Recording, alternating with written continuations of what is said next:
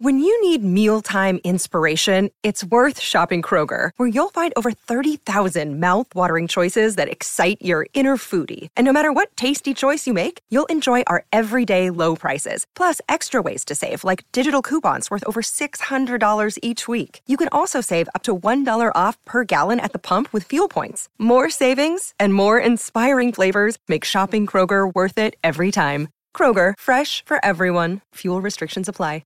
Another day is here, and you're ready for it. What to wear? Check. Breakfast, lunch, and dinner? Check. Planning for what's next and how to save for it? That's where Bank of America can help. For your financial to-dos, Bank of America has experts ready to help get you closer to your goals.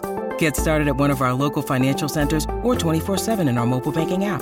Find a location near you at bankofamerica.com/talktous. What would you like the power to do? Mobile banking requires downloading the app and is only available for select devices. Message and data rates may apply. Bank of America N.A., member FDIC. And now another no-brainer money-saving tip from Progressive. Marcus, what happened? I was changing my oil and I spilled some on the floor. Oh, well, use these $50 bills to wipe it up. Perfect. Got any more? Yeah, take a couple hundred. Stop. Instead of using money, use an old rag. And here's a better tip from Progressive on how not to waste money. Don't pay too much for car insurance. Drivers who switch and save could save hundreds. Progressive Casualty Insurance Company and Affiliates. Potential savings will vary.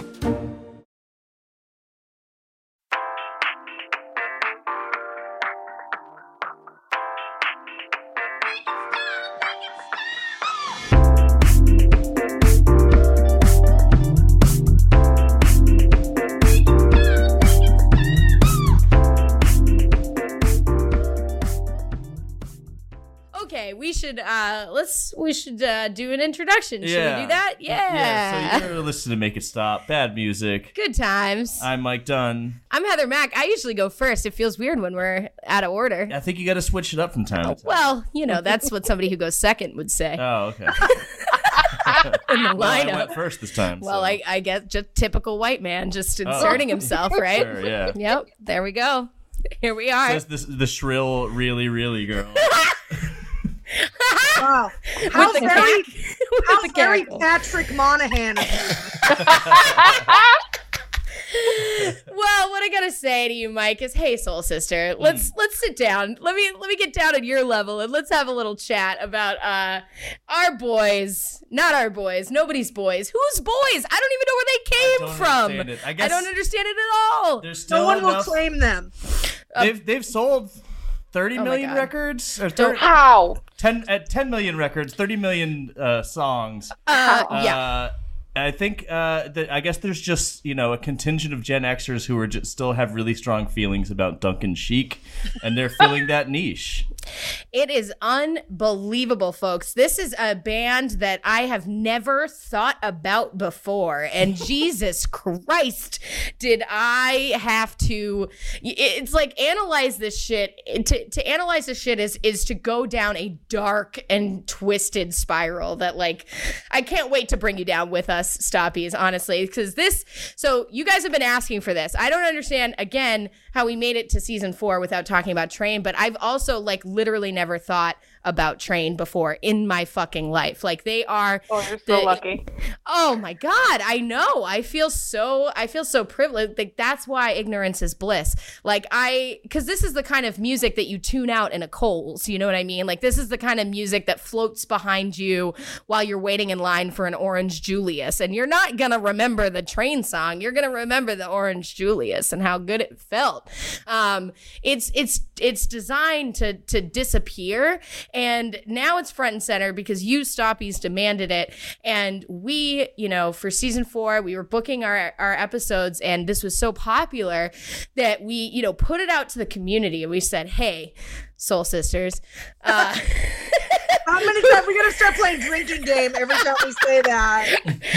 The drinking game, that's a coping mechanism at this point. I was pre-gaming with the drinking game just to get in the mood mindset for this fucking episode. But anyway, so we were like, hey, community, who wants to dunk on Train? And the entire fucking, hundreds of people were just falling all over themselves to fucking make fun of this terrible band. and this terrible album, Save Me San Francisco. But at the front of the list, in the front of the line, chomping at the bit, we have two superstars here on the show today who really, really, really, really hate Train.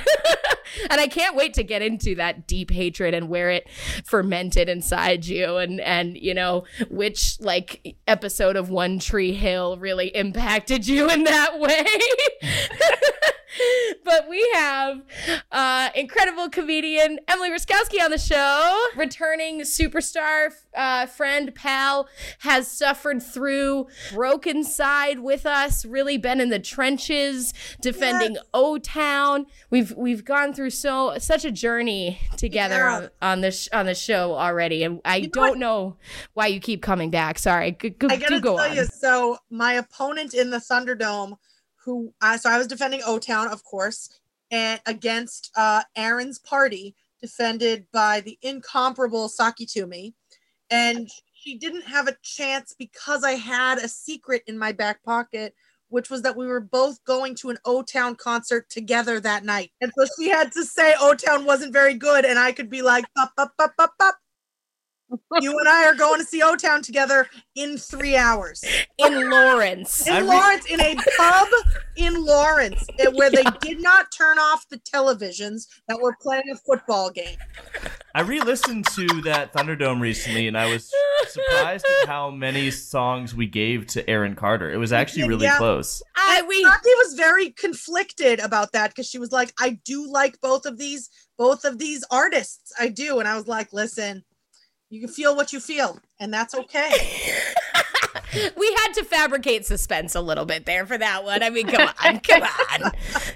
We're here to entertain you. I mean, I'm still rocking out to Echo Echo to this day. I don't know about you. Ico, yeah. No, you're not. The most racist song? It was a super that's racist the one. song. No, that's the only one I can remember. It's such like, if Kids Bop has had an album about racist songs, Aaron Carter's version of Ico Ico would be on like Kids Bop Racism Edition. Like that they gotta learn. Or like now that's what I call, if like now that's what I call music, to like now that's what I call racism, like Ico Ico would be on there. Mm-hmm. Yeah, what would be the other songs on that? Too many songs on this show that we've discussed would be on that. At least one song from this album we're doing today. Oh, for sure. Yeah, for sure. Yeah. Okay, and we should, so Emily Raskowski, we're so glad to have you back. Yep. And we have a brand new guest to the show, but I've been a big fan for a long time. The incredibly talented, very, very funny, and amazing burlesque artist, Jane Doe is here. Yay! Thank you for having me. And you really fucking hate Train. Oh you my really God, fucking hate Train, don't you? I hate Train so much. It's like it's the fire of 1,000 burning suns.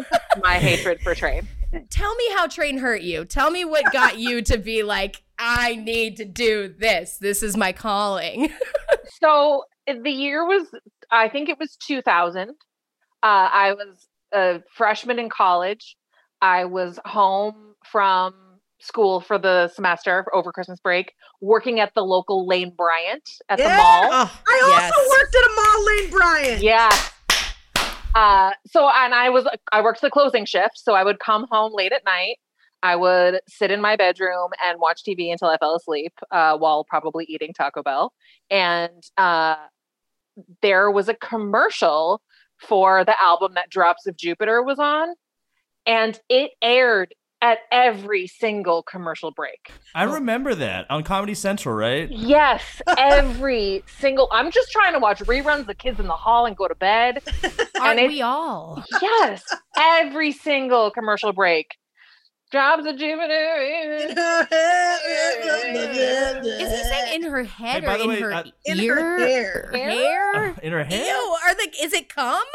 Are It is those not, the drops? because- So the song is about his dead mother, so I don't believe it is. No. Oh, so then that means we can't make fun of it. Damn it. That's why I hate Train, because so I have Train dead mother stuff. Oh. No, it's not sad. It's fine. The Train dead mother stuff is that Hey Soul Sister was my mom's ringtone. Oh. And it was a point of contention between us. So I resent Train for making me negatively remember something about my mother. I'm like, every time I hear it, I'm like, you sons of bitches. You got her. Paint her memory. How'd you get her? Speaking of mothers, thank you both for your service to my mom's wardrobe. Wait, You're what happened? so welcome. My mom's a big time Lane Bryant shopper. LB, hang on to those real women dollars. Yeah. 25 for 50. Yeah, it's like, oh, this is where I could buy a bra. Everybody's 45. This is fine. Yeah. I'm going to walk away. I was in a Lane Bryant during an earthquake one time in DC. And I got to tell no, those mannequins are big and heavy. Those are dangerous mannequins. I was like, if one of these mannequins falls on me, I'm a very body positive person, but one of these big bitch mannequins is going to kill me. Big, beautiful mannequins. These Come on. These big, beautiful bitches made of plaster are going to kill me. Wouldn't that be the fattest fat kid death if you died by death by mannequin at the Burlington Mall? That woman dies at Pentagon City Mall, Lane Bryant, being crushed by 7-foot tall mannequin. The mannequins were so tall, right? They were insanely tall. They had like bodybuilder biceps. These were Amazonian warrior mannequins, and they were like 500 pounds each. And I was like, I'm gonna die under one of these mannequins. I just am. During this, it was just a very mild Soul Sister plays. While Hey Soul Sister plays on repeat. I was like, that's exactly all the time. I'm like, I'm gonna die under this mannequin, listening to Train, and I'm gonna be angry about this for all of my afterlife as there are drops of Jupiter in my hair floating through the atmosphere. I'm gonna be so angry. That's why Lane Bryant is so filled with ghosts. It is. I've always said that. That's a noted problem. From all the mannequin deaths. It was in our training, right, Jane? We got trained on how to deal with the ghosts. Yeah.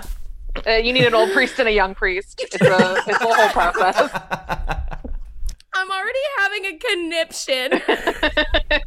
I apologize to the Lane Bryant mannequins for calling them big bitches. It's just out of fear that I said that. I respect and admire them and their strength and courage. They can't hurt you now, Emily. I would like to also state for the record that the mannequins are also too small for all of the clothes that 100%. They're 7 feet tall and a size 8, and they have no heads, and they're just frightening.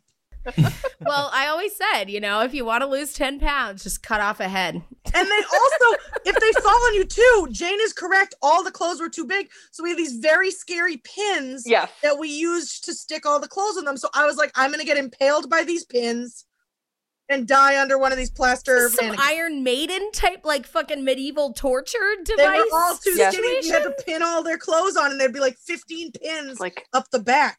Roll things in and T-pin them. It was a whole process. Oh man. Well, this was a beautiful aside. I don't want to talk about Train anymore. I want to talk about haunted Lane Bryant mannequin deaths.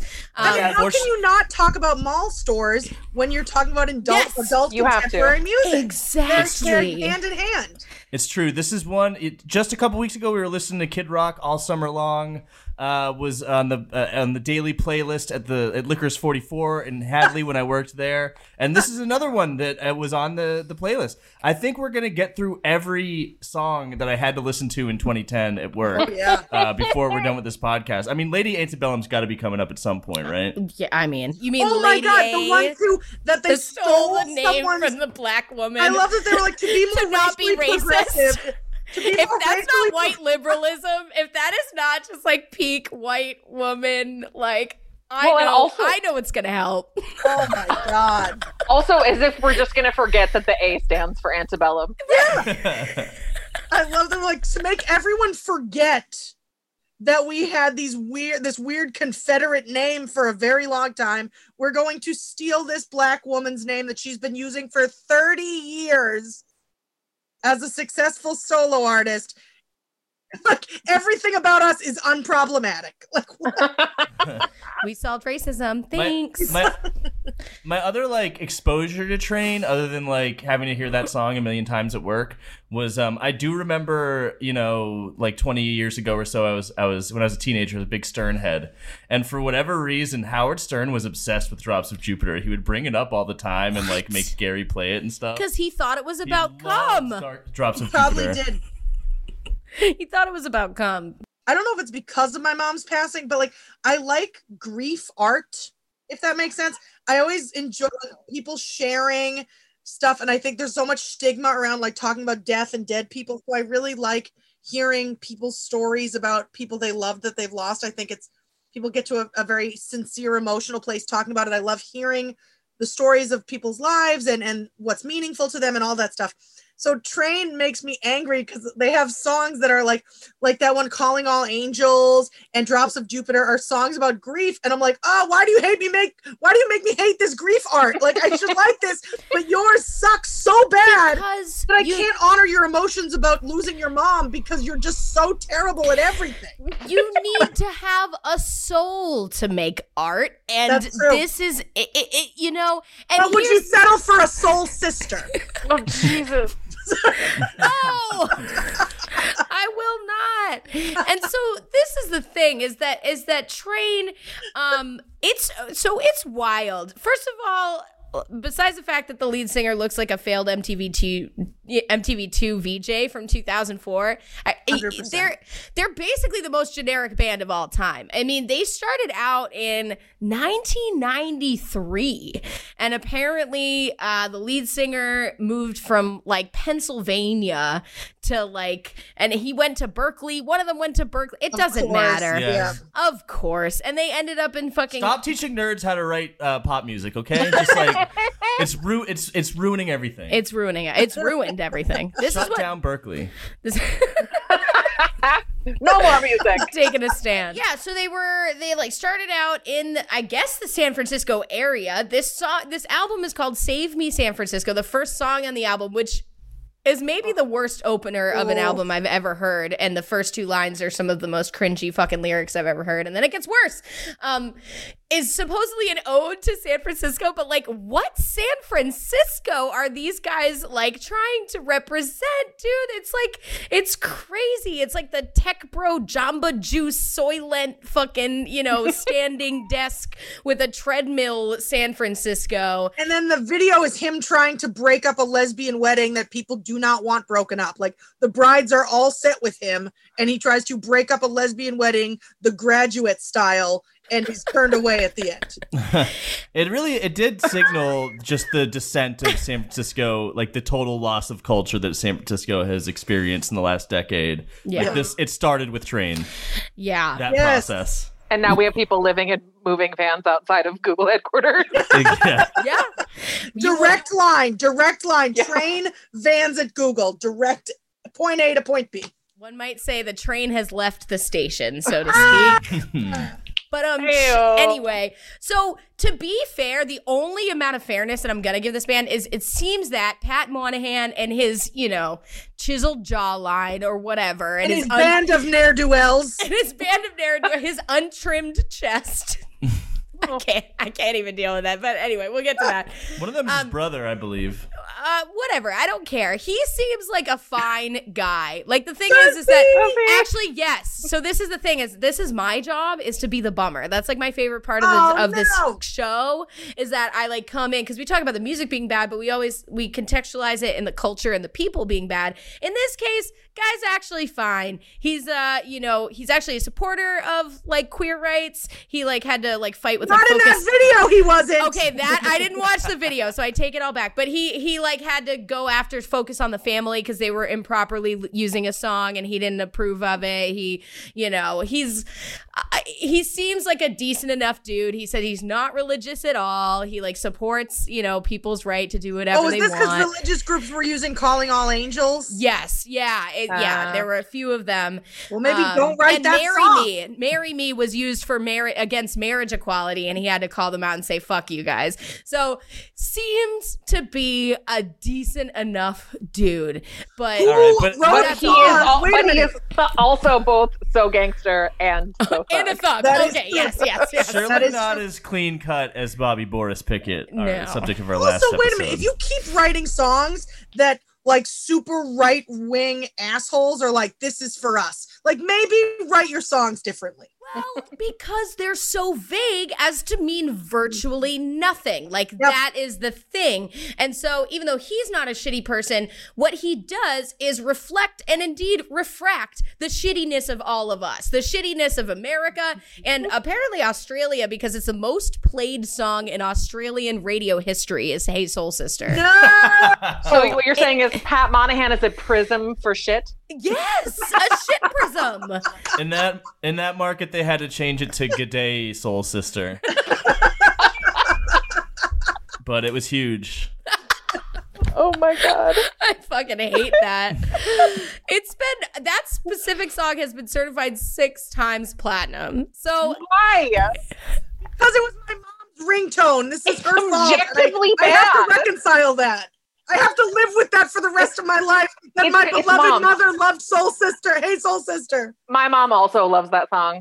Why do moms love Train so much? Well, okay, because it gives them this fantasy of like a romance that has no stakes and where they're always beautiful and they're always appreciated, but in the vaguest way. There's nothing about anybody's personality or about anybody's like actual like they're all these just generic objects of his perpetual like affection / like breakup / let's get back together like this, and then there's some weird like maybe gay shit. I don't know. There's a lot of it's weird. He like expresses his love to them in the kookiest dad joke sort of way. Yes.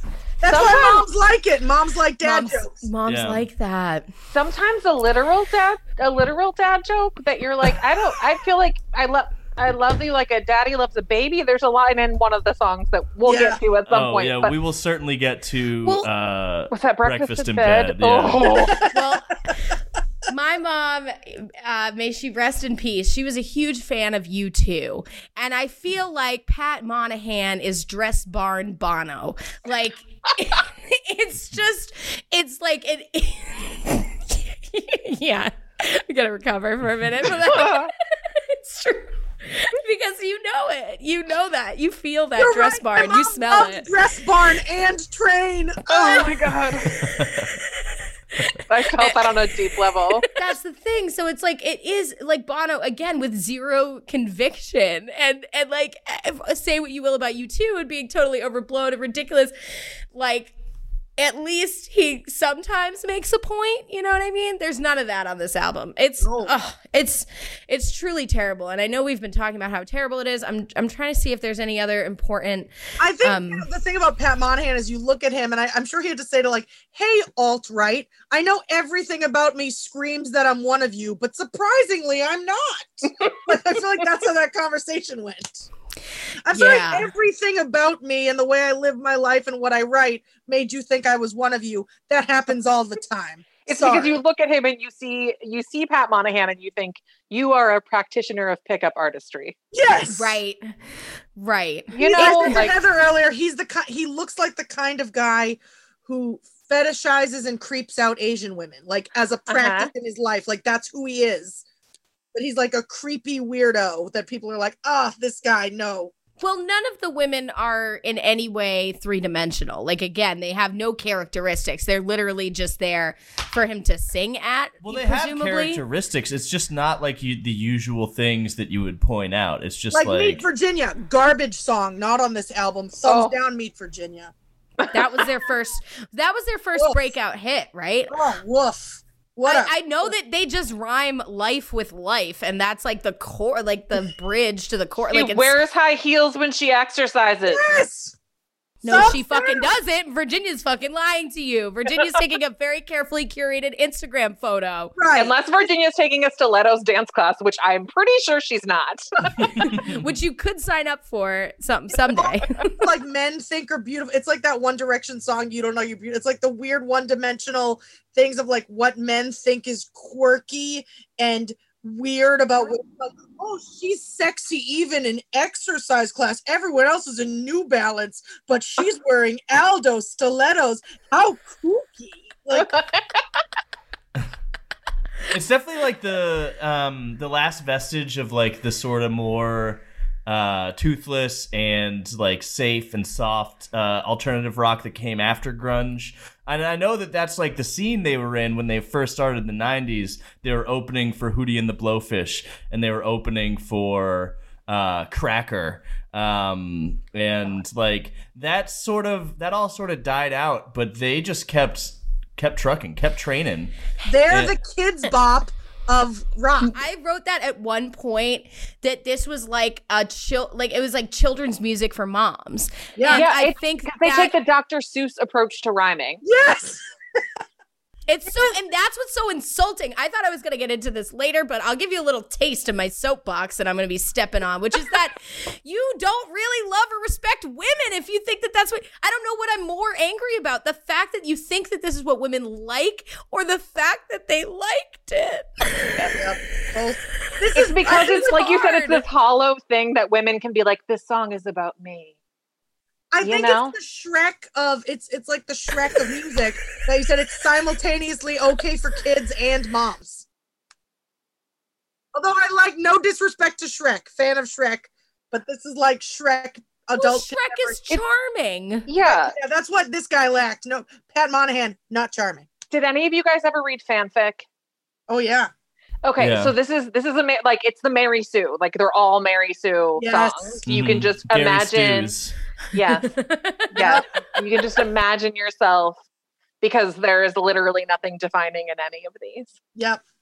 And you know what's interesting though is that Yep. this album, this was like their comeback album. They had gone on hiatus because their last couple albums like did not sell. They were total flops. What a surprise. Like people were done with Train, and then this album came out in 2009 and also kind of flopped. But then something happened. They got a new manager, got a new agent or something. Yeah. And in 2010, they just flooded the radio market with Hey Soul Sister, like months and months after this album came out. And I think like there is something to be said for like, if you could take any song and just put it in as heavy rotation as Hey Soul Sister was in, and like it's gonna sell. I think the proof is in the pudding here. It was easy to access. My mom, again, God rest her soul, brilliant therapist, not great with technology, was still able to download Hey Soul Sister as the ringtone on her flip phone. They made it too accessible for moms. They did.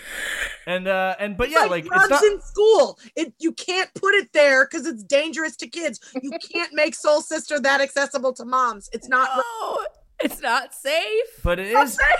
It was some evil machinations that like forced Train back in the limelight, because no one was clamoring for Train. The album came out and languished in obscurity for over a year, and then they're just like, please help us. They got, I think it was the Fall Out Boy agent. Yes, that's right. That is correct. The same agent as Fall Out Boy Yeah. got them back in the saddle. And for that, he should. That guy's gotta be some sort of motherfucking warlock or some shit to make Fall Out Boy relevant for 20 years. Yeah. Yeah. He knows. He's got to know where some bodies are buried. Must. Should we yeah. start diving into to the album? This is one of those ones that like I feel like I'm just gonna want to play like 2 lines at a time and like stop and breathe. Like I think this is some of the worst lyricism that I've ever heard. This is all the kind time. of guy. Pat Moynihan is the kind of guy. These are the kind of people I think that have like records on display in their house to look cool, but they Definitely. never listen to any of them. Like Never. They're still in the shrink wrap records on their shelves that like, oh, that's my favorite, and it's like, you don't own a record player in this house. The lyricism on this album is like 3 like generations of roommates' magnetic poetry. Yes. It's wild. So it really starts off at the very beginning with some of the worst. I'm going to play it right this next song. Save Me San. The first song. This is the titular track, Save Me San Francisco. And it's already one of the worst things I've ever heard on the show. So why don't we go ahead and give it a listen?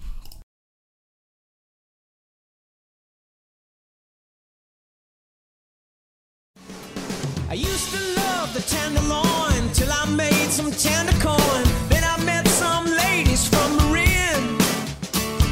We took the highway to the one up the coast to catch some sun. They left me with these blisters on my skin. Don't know what I was on, but I think it grows in Oregon. So I kept on going right through. I drove into Seattle rain, fell in love, then missed the train.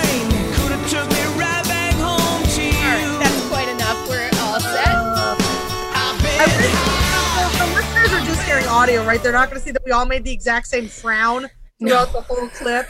Yeah. One of us.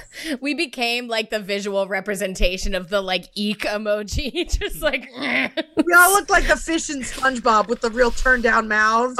Oh yeah.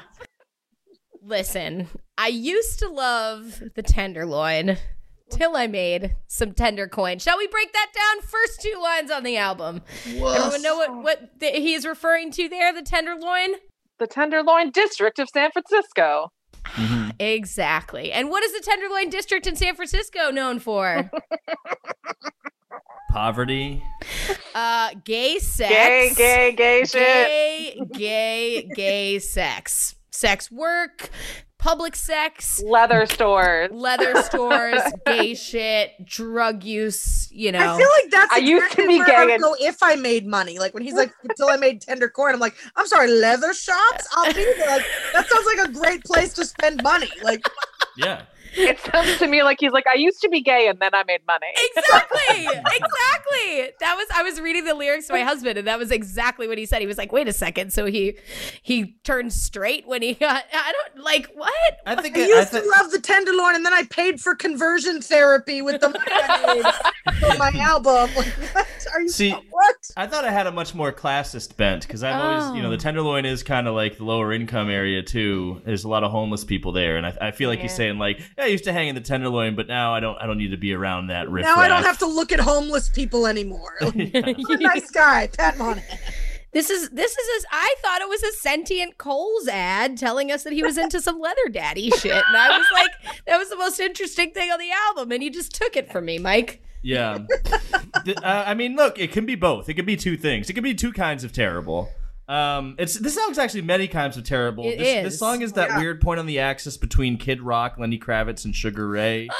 Yes. As an aside, does Pat Monahan not sound like a middle-aged woman running for the Senate? Absolutely. Like Pat Monahan is Jean Shaheen's opponent. Wrong for New Hampshire. So, okay.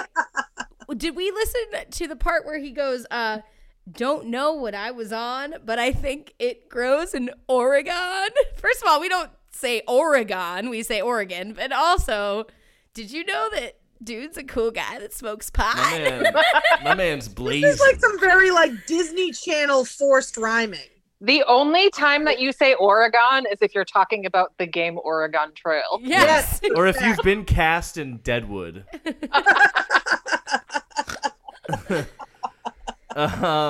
This song was co-written and produced by Sam and Sluggo, who played a big role in like utterly destroying emo as an art form in the mid-aughts. Like that makes sense. When like gym class, they did a bunch of shit for Gym Class Heroes and The Academy Is, and they co-wrote like when Coheed and Cambria went real pop. Basically taking something that started as like an offshoot of punk and just turning it as commercial as possible. What we need is emo without the emotion. So it's just it's just low. It's indefensible for sure. I enjoy how much we all collectively hate this so deeply. Yeah. I feel this deeper than Pat Monahan has ever felt anything in his life. In his entire life. I love that later on he also refers to himself as disco, reggae, and calypso. Okay, get reggae and calypso's name out your mouth. And disco. All of those are... You were never reggae or calypso, my guy. Or disco! Again, traditionally black art forms that I'm sure if you had anything to do with, you would have ruined. There's nothing reggae or... Just because you listen to Sublime, you think you're fucking calypso? I would love for some Sublime influence to come through on this album. Maybe he listened to... Maybe he really related to Aaron Carter's Iko Iko. That's what calypso is. I mean, yeah, so these are some more lyrics. I've been high, I've been low, I've been yes, and I've been oh hell no. Oh my God. I've been rock and roll and disco. Won't you save me, San Francisco? And then he has I've been reggae and calypso. Just shut up, Pat Monahan. Just shut up. Show me the receipt. Show me the evidence. I'm taking this man to lyric court, and I need him to show me evidence that he was ever reggae or calypso or There's disco. no receipts. There are no receipts. It's so soulless and trite that it's almost like an achievement in blandness. You know what I mean? Yes. It's almost like impressive how empty something could be. And this is kind of similar. It's definitely giving me the flashbacks to like Imagine Dragons and how much I hated Imagine Dragons and wasn't expecting to, because it's the kind of shit that fades into the background. And then when you think hard about it, it's like, oh my God, like this is everything wrong with everything, including myself. Like, hey, soul searching. How did I allow this to happen under my watch? And I honestly think Train is worse, and already from this first song. I disagree. I don't think Train is worse than Imagine Dragons. It's worse. I'm sorry. I'm just going to say it right now because Imagine Dragons is more audacious in their badness, and Train is very underwhelming. I think if it weren't for the dad joke lyrics, then like the music itself is like they're just it's insidious. It's insidiously bad. Okay, that's exactly what it is. Yeah, because you think it's unobjectionable, and then you start listening to it, and you're that's like, it. I'm sorry, did you just say you've been calypso? Yep. I don't know if I even ever really started listening to it. Maybe that's the problem. It was really difficult to practice active engagement on this, like active listening. That's fair. Okay, well let me activate you right now. Okay. So, quote: every day so caffeinated, I wish they were golden gated. Fillmore couldn't feel more miles away. Oh my God. I never knew all that I had. Now Alcatraz don't sound so bad. Oh. At least they have a hella fine Merlot, which, let me tell you, they have actually marketed. They have a wine company, and they have a Merlot called a hella fine Merlot as a reference to this song. Wait, what is it? Or is the song referencing their brand? No, the brand came. It doesn't matter. The fact that like Maynard James Keenan and like fucking like Gene Simmons and this douchebag are fucking making wines for like, and people are like, yep, give me that. Let me gobble up that hella fine Merlot. It's an indictment on all of us. Good margins. It really is. Like, hey, you know what sounds not so bad? The prison industrial complex. Yeah. Alcatraz don't sound so bad. What made him say that Alcatraz didn't sound so bad? What was the lyric that preceded that? I never knew all. Literally. Okay. Yes. Yeah. Here's the line. Nothing makes him say anything. He sits down with a pencil and says, "What sounds dumb? Write it down. Perfect." It's the magnetic fucking poetry on the fucking fridge, dude. He's sitting there going, "Fillmore could it feel more?" Genius. Brilliant. This guy loves himself. Damn, this so MF much. spitting. This man thinks he is Mozart. This man is like, I am a revolutionary. My lyrics are brilliant. I know that in my heart that he thinks he is a lyrical genius. Well, I feel very confident saying that he for sure believes that about himself. Should we see some more of his lyrical prowess on display in the big hit "Hey Soul Sister" up next, track 2?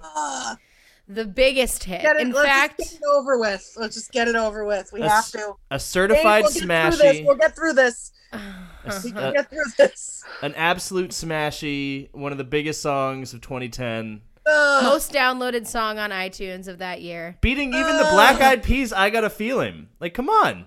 What? What? We're caping for I Got a No, Feeling? I'm just saying I thought that song was everywhere. You'd think that would be number 1 for 2010. And at least that one's fun to dance to. It's I actually... think it would get more plays off Bar Mitzvahs alone. Yeah. Hey Soul Sister is the best-selling... Oh, God. I can't even say this. The best-selling single in Columbia Records history. No. Can I just check real quick who's on Columbia Records? A lot of people. No, I wouldn't look. It's going to be very upsetting. I don't want to look either. Look away. Oh, that's how Train has been allowed to thrive all this time. We're all looking away. The train has been speeding towards us. I'm not even gonna read like the Beyonce Beyonce, BTS, Zayn Malik, Mariah Carey, Will Smith, Katy Perry, Bob Dylan, Adele, Johnny Cash, Snoop Dogg. Oh my God. Alicia Train Keys. has got them all beat. Frank Sinatra, Aretha hurts my Franklin, Guys, you know what? David Bowie. Explains a lot to me. Wait, but I think we look at America now and we say, how did we get here? How is America this bad? But we look at that and we go, this is how we got here. We've always been this bad, and some of us are just waking up to it now. But this should have told us something. This was a time when we should our moms having this as their ringtone was the canary in the coal mine. Yeah, this was gonna get us here. Something was broken, and we didn't see that the canary died, and we didn't know. We kept moving. The train had already left the station, and we were on it, and we didn't even know. And then Samsung put it in a commercial, and now it will never die. Here it is. This is, again, another correlation. We've got Train, Hey Soul Sister, Trump destroying America. This is straight line. Same thing. Same thing. Line. I will say that when this song came out, it replaced my former least favorite song of all time and is now my current least favorite song of all time. And that's like, it took a lot to knock that previous number 1 out of the spot, which was Leanne Womack's I Hope You Dance. Oh. So like that gives you an idea of what we're working with here. That is really critical context. Why don't we listen to this terrible fucking mistake? Here we go. Your lipstick stains on the front lobe of my left side brains. I knew I wouldn't forget you, and so I went and let you blow my mind. Your sweet moonbeam, the smell of you in every single dream I dream. You guys remember when the ukulele just sunk its talon grip into American culture in the late aughts and just did not let go? Yes. So, I think it started with the Somewhere Over the Rainbow ukulele cover, and then it just did not stop. Soon, you could not cut to commercial break without hearing, 50 fucking ukulele and hand clap songs. And between that Somewhere Over the Rainbow cover and Zooey Deschanel, it was just like all game over. It was everywhere. Yeah. The only people who should be playing ukulele are twee aspiring child YouTubers and native Hawaiian people, I believe. I'm pretty sure that is a known fact. Like, are you Don Ho? No, put it down. Put it down. Put down the ukulele. That is an assault weapon. I feel like Train it's literally. Did they start sort of the adult contemporary guys? I think started the sort of manic pixie dream girl kind of thing, right? Meet Virginia. Meet Virginia might have been the original manic pixie dream girl. No, how did that one go? He's a little quirky in a way that is traditionally attractive and acceptably sexy for men. There's totally nothing shaped by the male gaze. Yeah. Yeah, nothing's egregious or unattractive in any way. She's quirky in a way that is like she has one green eye and one blue eye, like that kind of quirky. Like David Bowie. Started this very generic, non-egregious, no discernible qualities idea of a woman that isn't actually a real substantive woman. Like you said, I feel like this was them of like, this is who you have to be, this hologram woman. She's so quirky. She dresses like it's the 20s. Yeah. I'm just so glad she's got a one-track mind like me. Again, you're allowed to be quirky in a way that men find sexy. Yeah. Oh, completely. This is, and also like the ukulele vibe, it transports me instantly to like a commercial for like a brand new style of whipped cream without fat, calories, or flavor. It's just air in a can. I can't believe it's not whipped cream. It won't even get you high. We ruined that part too. Like, it's like I was thinking about like, you know how like the like women laughing in yogurt commercials is a thing, right? But it's like there's like a product I feel like that would be this song would sell no-gurt. It's just an empty container. Perfect for your cheat days. I don't know, dude. Okay, here's those are my dumb jokes, but let's talk about the inspiration for the song. How many of you guys know about what inspired this song? I actually don't. Am I gonna blow y'all's mind? Yeah, all of your I minds? No, here we go. Oh, are we gonna let you blow our minds? All right, let's do it. Always. Okay, you guys aren't gonna be able to handle this, and Oh, no. I'm the fact that you don't know is making me like so giddy. So again, as these guys really want you to know, they birthed them, so they emerged from the larval stage as a band in San Francisco, and they're claiming San Francisco as their identity. And so this album came out in 2009. The inspiration for this song was that Pat Monahan, presumably, so this song was inspired by Burning Man. And what I'm going to say is that Pat Monahan has never been to Burning Man, nor does he know what it is. And it's 2009. It's not like Burning Man is a secret. Like, I went to Burning Man in 2008 when I was young enough to not know better. And so this was the quote from fucking Wikipedia. The story lyrically, I've heard Pat talk about this in interviews. He's always heard of Burning Man. Heard of. Oh. If you're in San Francisco, like, and you haven't been to Burning Man? May I just pause and tell the listeners what they're not seeing? Yes. Jane Doe's face looks as though someone has just informed her that President Kennedy has been assassinated. And I just need you all to know that. I was just thinking through. I was about to be like, this has really been fun. Thanks for having me. I gotta go. Just trying to come up with a good excuse. You were trying to come up with a graceful exit. I was like, how do I not do this? The benefits of the internet world is you could claim a broken connection and disappear entirely. But I know you're in this. You're in this for the long haul, Jane. Okay. I'm so in this. Hold on. Let me continue. He's always heard of Burning Man. Somewhere in Nevada's desert, somewhere, they do it every year. It's this whole city in the desert that gets built for a festival that happens every year. We've said every year 3 times in this interview. They build a huge man out of wood at the end, and at the end of the festival, they burn it. Pat had never been to Burning Man, but he had an image of in his head of what it might be like. All these beautiful women dancing around the fire. That was the imagery he conjured up when he was writing the lyrics to Hey Soul Sister. It's a pretty big deal. Thousands and thousands of people go to it every year. People run around naked, and I guess it's a total crazy deal. End quote.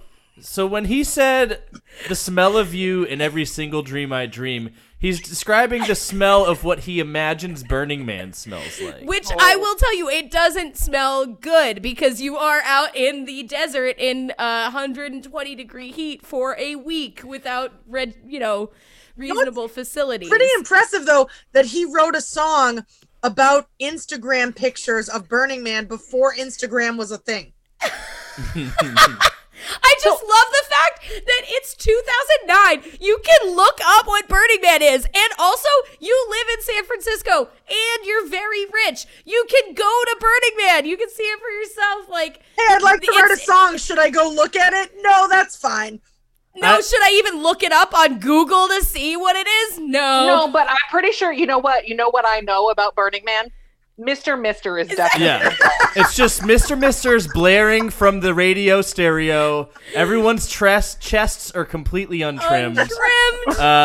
And it's just gonna blow your mind. Oh my! He nailed it. What I like honestly. about the untrimmed chest thing, I like, can't cope with that. It's the opposite of like you have to be acceptably attractive and sexy at all times.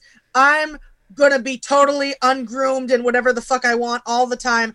But you better be perfect, and it's great that you accept me, that I don't have to hold myself to the same standard as you. Love you, babe. And then Burning Man responds, "You're welcome, Patrick." Here's the worst thing about all of The this. giant Burning Man.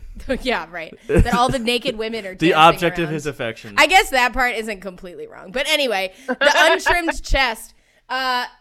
So here's the thing that I'm embarrassed. This is the worst part of this, is that I am embarrassed to have looked up pictures of Pat Monahan to see the state of his chest hair, because I was like, yo, is he Wolverine in it? Yeah. Is he like fucking, is that what we're working with? Because honestly, I like a nice chest hair, and it's upsetting to me, just like it's upsetting that Enzo is attractive. It's upsetting that Pat Monahan is not entirely unattractive to me. So I was like, all right, let's check out the chest hair. Dude's not packing shit, dude. He's got nothing sprouting. He doesn't have to trim because he doesn't fucking grow hair in his chest. What a fucking Or loser. he's trimming and he's a fucking poser. He's a liar. Either way, he sucks. It's only untrimmed in his dreams. I bet they the Burning asked Man. him about, they're like, where did you get that lyric? And he's like, I heard about men having chest hair, and I wrote a song about it. It to me. It is such a stretch that this song is about Burning Man. I don't see it at all. It makes absolutely no sense. It makes None. absolutely no It sense. sounds like it's one of those things where like people feed information into a computer. Like he sounds like one of those, like he's a robot who's like, I was sent here to learn about human life. And so I heard about this thing and wrote a summary of it to bring back to the other robot. Yeah, it's like how Tommy Wiseau writes scripts, you know? It's just that kind of energy of just complete and total, like, I think I've heard tell of humans and what they might say. Like, it's, This dude, song is okay. a mansplain of Burning Man. That's what it is. A guy who A burning mansplain? A burning mansplain. A man who has no idea what he's talking about decides he needs to educate anybody. It's a burning mansplain. Yes. And he's in the center of attention, and all the naked women are just dancing around him, like ready to go. It is a burning Smelling like mansplain. moonbeams or something. Trademark that, Heather. Perfect. All right. I gotta, we could go on all day about No, Hey Soul we Sister, have to but talk let's- about I'm So Thug. Oh. Come on. Oh my God. He says these words. Way you can cut a rug. By the way, not a sentence. It just starts like that. Watching you's the only jug I need. So gangster, I'm so thug. You're the only one I'm dreaming of. Big Bird is more of a thug than this dude is. He's just hot. He's just describing, Burning Man. Oh, but the rest of those lyrics full of are gangsters also like, and thugs. it's that same like she's not a personality, she's a shit prism for him. Right? Prism. Trademark Jane Doe. But even those other lyrics, like it's all about like the way you make me feel about myself, and it's all like she's a reflection on him. Oh my God, there's so much of that later in this album Everything. too. I want the world to see you be with me. Like literally, like you're my trophy, so everyone knows how great I am. It's like bleh, bleh, thumbs down. Yeah. I almost feel like it's a wink to like all the like white people on YouTube covering rap songs on ukulele that was going on, like, and he's saying what like, look, started that. I know this is like an original composition, but I do want to try to get into some of that good racism, Yeah. Yeah. All right. Okay. So we're going to move on to the next one. This is called I Got You, and it is bad. Here we go.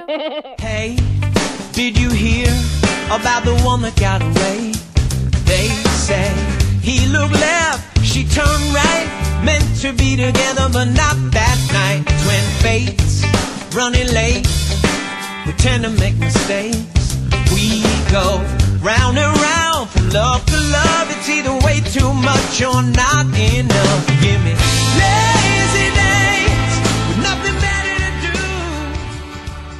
do. You and it is. The verses sound like it could be Meet Virginia. Like he just used this, like he recycled the exact same beat and verse, like it just slightly changed the words. It's like a copy of he plagiarized his own song. Why?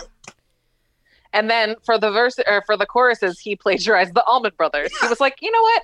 I don't really want to write a chorus. What if I just do the chorus from Blackwater badly? Was it Black or was it I'm a Joker? I'm a smoker? Oh, no, it's from Blackwater. Oh, yeah. Yeah, that's the Doobie Brothers, actually. But same difference, yeah. Okay. I thought it was... brothers. I thought it was CCR for some reason. Who are from San Francisco, by the way. Interesting. I don't know. We all named different bands and we're like, yes, Train has plagiarized all of these things. I actually wrote down Taylor Swift, early Taylor Swift composition. So. Everything they do is either derivative or straight up plagiarized. Like it's the same criticism I was gonna say for CCR still applies to Doobie Brothers. Because like this is like, you know, you listen to Blackwater and you think, oh, this is like a Down by the Bayou. This is like a southern rock band, and the Doobies are from San Jose. Yeah. It's like Kid Rock doing a song about New Orleans. Yeah, it is. Or Detroit, for that matter. It's a long tradition of cultural appropriation that they're just jumping back in on. But yeah, this song I realized like, look, like, yeah, like these compositions are like milquetoast. But I could like deal with it if not for the fucking corniness of the lyrics. It's so bad. It's so overwhelming. Like Sonny and Cher, you know I'll be there for you. It's so bad. And then it's just like, and he has these lyrics to make it known, like, oh yeah, we love classic rock, like, but not play a lick of anything that sounds like it. This band started as a Led Zeppelin cover band. Yep. And they they put out like a record where they covered all of Led Zeppelin too. Yeah, which I am terrified. Like I was almost gonna listen to it, but I'm like, I don't want to hear it. Everything they say that they cite as influences or everything they mention, the Hey Soul Sister thing makes so much sense to me. Because it seems like they have a very surface level understanding of any and everything they reference. Like they don't actually know anything about like Burning Man. I am from San Francisco. That makes so much sense. Like I've heard of this street in this city. I've heard of this event that I didn't bother to look up. Like I'm just gonna name random things I don't know anything about, and that's my lyrics. Yeah, well. Yeah, you're like, you start to be like, are you even actually from San Francisco? No, they're from Pennsylvania or something. Yes, I'm like, you're talking about well-known places and cable cars, and I just feel like you're not. It's like saying throws like Pictionary words into a bucket and pulls them out and then writes them down and was like, what rhymes with this? And that's how he does his lyrics. When he said, I used to love the tenderloin until I made some tender coin. Like that's where we're at, you know? Yep. He picks random things he doesn't know about and is like, how can I rhyme this? This is my whole song now. Yeah, I got you. I read is actually about Jonestown. What? No, I'm just kidding. Oh my God. The best part is we all believe I know, we were like, that sounds correct. Yeah, I don't have much else to say about this song, I'll say. It's pretty fucking nothing. So should we move on to the next one? Any of their songs could be about Jonestown or Cold Stone Creamery. Like any of the songs could be about anything, and we just have no idea. And he might rhyme those two things at some point. Jonestown Creamery. I will say I think at this point in the album, like they're still kind of tricking you a little bit. Not like I'm not like impressed, or I don't think any of this is good, but this song and Save Me San Francisco kind of gives you the impression that they're doing this like Americana, country Americana tinged pop / bitch ass Incubus, which at least and then it just goes straight into like piano and string balladry basically for the rest of the album. Yeah, except when they get into well, we'll talk about Breakfast in Bed when then they're like, you know who's really hot right now? The Broken Bells. What if we did the Broken Bells but really badly? Oh man, is there anything they can do? Train. They could sell 6 times platinum for one song, apparently. Okay, here we go. This is the next song here, which is called Parachute. We always push. We always push. I'll open up and be a parachute, and I'll never let you down. So open up and be my human angel, and we'll only hit the ground running. I particularly hate his voice in this song. Like, it's worse than normal, right? Yeah, it's like even weirdly worse. extra nasal. I can't get over the human angel thing. I know. I can't. It's like, I don't want you to be like my ocelot angel or Right, like what else is there? Why didn't you just say angel? That's it. I will take an ocelot angel if there is one available. I mean, facts. But it makes me think of that stupid Killer song, the "Are We Human or Are We Dancer?" Yes. Yes. Or like Miley Cyrus's "We Run Things They Don't Run We." Like, I know. That's not how words work. And we'll get to our man Pat's war with words later on. Yes. He really hates words because he's not good at them. If you said to this man, "You are bad with words," he would say, "Burn her at the stake." That is blasphemy. She's a witch. I am the king of words, and everyone knows this.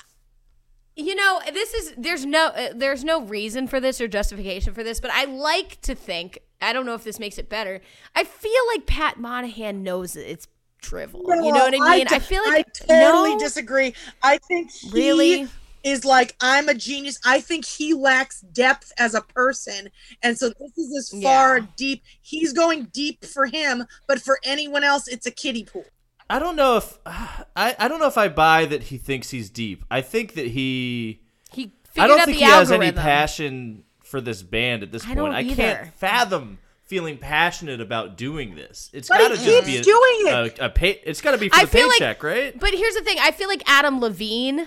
He thinks he's fucking smart. You know what I mean? Yeah. He thinks he's smart and a catch and funny and sexy. I feel like Pat Monahan at this point, they've been around for nearly 30 years. I feel like he's just like, he's cashing the check. And like, honestly, it's terrible. It's so odious. It's so awful. But I guess maybe it's because, you know, he did the bare minimum of being like, hey, homophobes, please don't use my music. That I feel like maybe he doesn't actually give a shit about any of this shit because... Not that justifies it. It's unbelievable. But that makes, you know, the object of my ire even more focused on America as a whole. You know what I mean? I just for me it's the Fall Out Boy manager. I think that if he didn't swoop in, that this album may have been the end of Train, and it you know, rightfully should have been. But I think Pat Monahan is like, this was divine intervention. The world needs Train. We're back, baby. Because he keeps writing bad songs. Remember that new one they did, 50 Ways to Say You Die? It's not that new, but it's awful. And it's about they got him, and he had to make up all this, like, oh, she was in a plane crash. If people ask her, like, he can't just say, like, my girlfriend dumped me. I have to tell people you're dead because I can't deal with people potentially knowing that you left me. Okay, so he takes it seriously, unfortunately. It's hard. It's like I can see both sides of the argument because you look at the total package of Pat Monahan and you see like the haircut and the like the necklace and the like the paisley and everything, like, and you're like, this is very calculated. This feels very algorithmic. Like you're adhering to a formula. And then you see that shirt it's like 3 buttons unbuttoned, and that's when you know he's serious. With no hair. None at all. To be found. Hairless. This one I do think arrangement-wise pretty inoffensive. I could see Taylor Swift singing this song. and I think that would be okay. I don't know. I don't. I mean, it sounds like I wrote 1,000,001 Tree Hills, and then I was like, One Trees Hill? Is that actually the plural? I don't know. And then I also wrote, I can feel Hugh Grant's eyes crinkling right now. So it's just like, it's one of those songs that's like designed for one of those movies. Yeah. Right. I said I could see Dane and Serena getting back together for the 19th time while this song plays. Exactly. But it's like the bargain basement version of that, though. So it's like a Lifetime movie version of that. Yes. Yeah. I was saying even, what's like sub-Lifetime? Like fucking Hallmark Channel? Yeah, Hallmark. Hallmark's the next step down. Yeah. Rain is the Hallmark Channel of adult contemporary artists. This is definitely in a countdown to Christmas movie, at least one. Oh no, the Christmas song on the album, which, by the way, Stoppies, we are not fucking lit. On Spotify, there's the extended version of this album, the Golden Gate version or whatever the fuck. I don't give a shit. We are not listening to those extra songs. There is a Christmas song. I'm so sorry. Jane Doe is drinking from deeply because she unfortunately did listen to that Christmas song, but there's like 6 other bonus. One of them is a cover of Umbrella by Rihanna. We shat on your fucking front step, but now there's 6 piles of shit instead. It's a bonus. Oh, you know what? Actually, the arrangement. We shit in your favorite shoe. Yeah. You know what the arrangement actually reminds me of a lot is, you guys remember that Collective Soul song about like almost committing suicide, but then you don't because you love God? Oh, yeah. The World I Know. Yes. 'Cause it's the world I know. Step to the edge. See the world below. I don't know what you're talking about. And I laugh to myself while the tears roll down. Here's the thing, Heather. You may not know what they're talking about, but they're doing it it's the world I know. This is exactly what the song sounds like. 100%. They're true. Nailing it. Mike and I are geniuses, is what Emily's saying. Exactly. We just love Collective Soul so much. Oh, man. At least they had one soul. Between them. If only they could have shared one with Train, and then we would have been. They didn't have enough left to go around for Train, unfortunately. I thought it was a collective. It was a co-op of soul. Well, Train didn't pay their dues. No, they didn't. Of course they wouldn't. Anyway, okay, yeah, this shit's it's not good, and it continues to be not good. With the next song, should we move on to that one? Yeah, sure. They're This all ain't bad. goodbye. Move on, whatever. Yeah.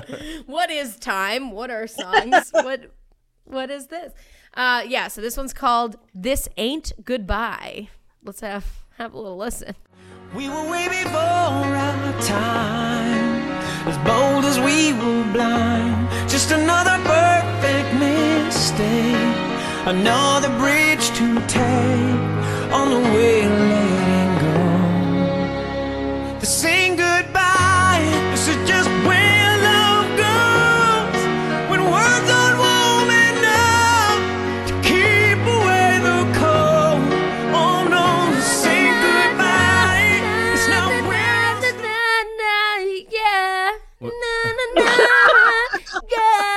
Oh, don't you do Counting Crows dirty like that. Oh, I absolutely will. Are you kidding me? Come on now. No, Counting Crows is in a different class than Train. This is the Counting Crows fucking enabled this band to be successful. They were on tour opening up for the Counting Crows. It's because of the Counting Crows that this band is ruining our lives right now. I thought they opened for Collective Soul. Kids Bop, Counting Crows. It's and also Counting on the Crows song, is good. Whatever. What? Counting Crows is good. You're gonna Mr. Am I Jones crazy? Counting Crows and is good, right? Am I crazy? Tell each other fairy tales. I want to sing like a goose and make it alternative. I'm not going to lie. I loved that song when I was younger. I don't know how I feel about it now. I'd have to listen to it. Loved it because they played it in Lane Bryant so much. La la la la la la, yeah. It's a great song to do karaoke. The only bad thing about Counting Crows is Adam Durrett's white dreadlocks. Yeah, that was pretty Isn't that enough to write them off? Yes. It is. But then again, hey, wait, no, that's not fair. I defended O-Town, and Jacob 100% had white dreadlocks the whole time. What, That's Dave right. Perner, was that his name from Soul Asylum? Also him? Mm-hmm. Yep, also white dreadlocks. So many white guys with dreads. 3 months of my freshman year. Cancel me, baby. Cancel me. That's right, yeah. Cancel. That's really unfortunate. It was just because I was on drugs. I was like, I don't want to do my hair. And Heather, then did have dreads the It first was time I met unfortunate. her. It was terribly unfortunate for 3 months, and then But you learned and grew. I learned that I could not grow dreadlocks, and I cut them fucking off, and left them in the UMass bathroom. Like, it was like all clogging up the fucking showers, and there were signs that went up like the following day that was like, would the people who were cutting their dreadlocks please clean their hair from the drain? Nope. What I will say is that This Ain't Goodbye is an absolutely nothing song. It is a completely nothing song. It just washes over you. It's like, a sensory deprivation tank, but then you're about to go into those deep, cosmic brain waves, and then you have surround sound of the entire Train discography on repeat. So you're just in hell, and you're trapped in hell. But it's tepid, floating hell. And it's just him not accepting a breakup. Yeah, right? of course. Yeah. Of him being this is who would break up with that jawline? Come on now. Come on. This is surely the least offensive song on the album. I agree. But also, it is 100% has to be in some teen movie. Yeah. The male lead sings it at a talent show sort of a thing. Yep. With a piano, and then suddenly the popular girl falls in love with him. Yeah. That's this song. Yeah. I think it's a song. 100%. It's a song that just exists so someone can do a better, more arresting and goosebump inducing version of it, on The Voice, one of those iconic The Voice auditions that never Flat like an Idol audition, or what was it? Flat like a. Sorry, that's a line. It's coming we'll get up. into We it. haven't we'll gotten get to into it it. Yeah. but yeah, this is They do it in a minor key a cappella. Suddenly everyone's like, yeah, and then they turn around and it's an 80-year-old woman, and it's, oh my god, how heartwarming. Wow. Wow. She's fat and she sings? Can you believe it? oh my god. Is it even possible? What a quirk. But not the kind of quirk that men like. It's not the kind of quirk that straight men like. On the list of quirks, being fat, not an acceptable one. Nope. No. Perhaps the least acceptable quirk. In fact, quite. Have you ever seen a fat manic pixie dream girl? Ever? No, we don't exist. Nope. What about? We don't exist. No, never Don't mind. exist. That wouldn't work. I was just gonna say something real stupid, Yeah, and me I feel like too. I'm gonna say it anyway. Do it. We can't be manic pixie dream. I apologize in advance. Fat women can't be manic pixie dream girls because, we're too well rounded. I'm so sorry. I'm deeply ashamed of myself. Wait, I feel like I want to quit the show now. That's where I've dropped. No, I love that. I love it. I apologize profusely Don't and you will for the dare. rest of my life. Patrick Monahan has not apologized, so you do not apologize. Not I on feel my like show. he's gonna hear this podcast and steal that joke as a lyric and be like, "This is deep. Write it down. Write it down." Oh my What god. rhymes with well-rounded? Now I want to find out how to get a copy of the podcast to Patrick Monahan so that I can hurt his feelings the same way this album hurts mine. It's okay.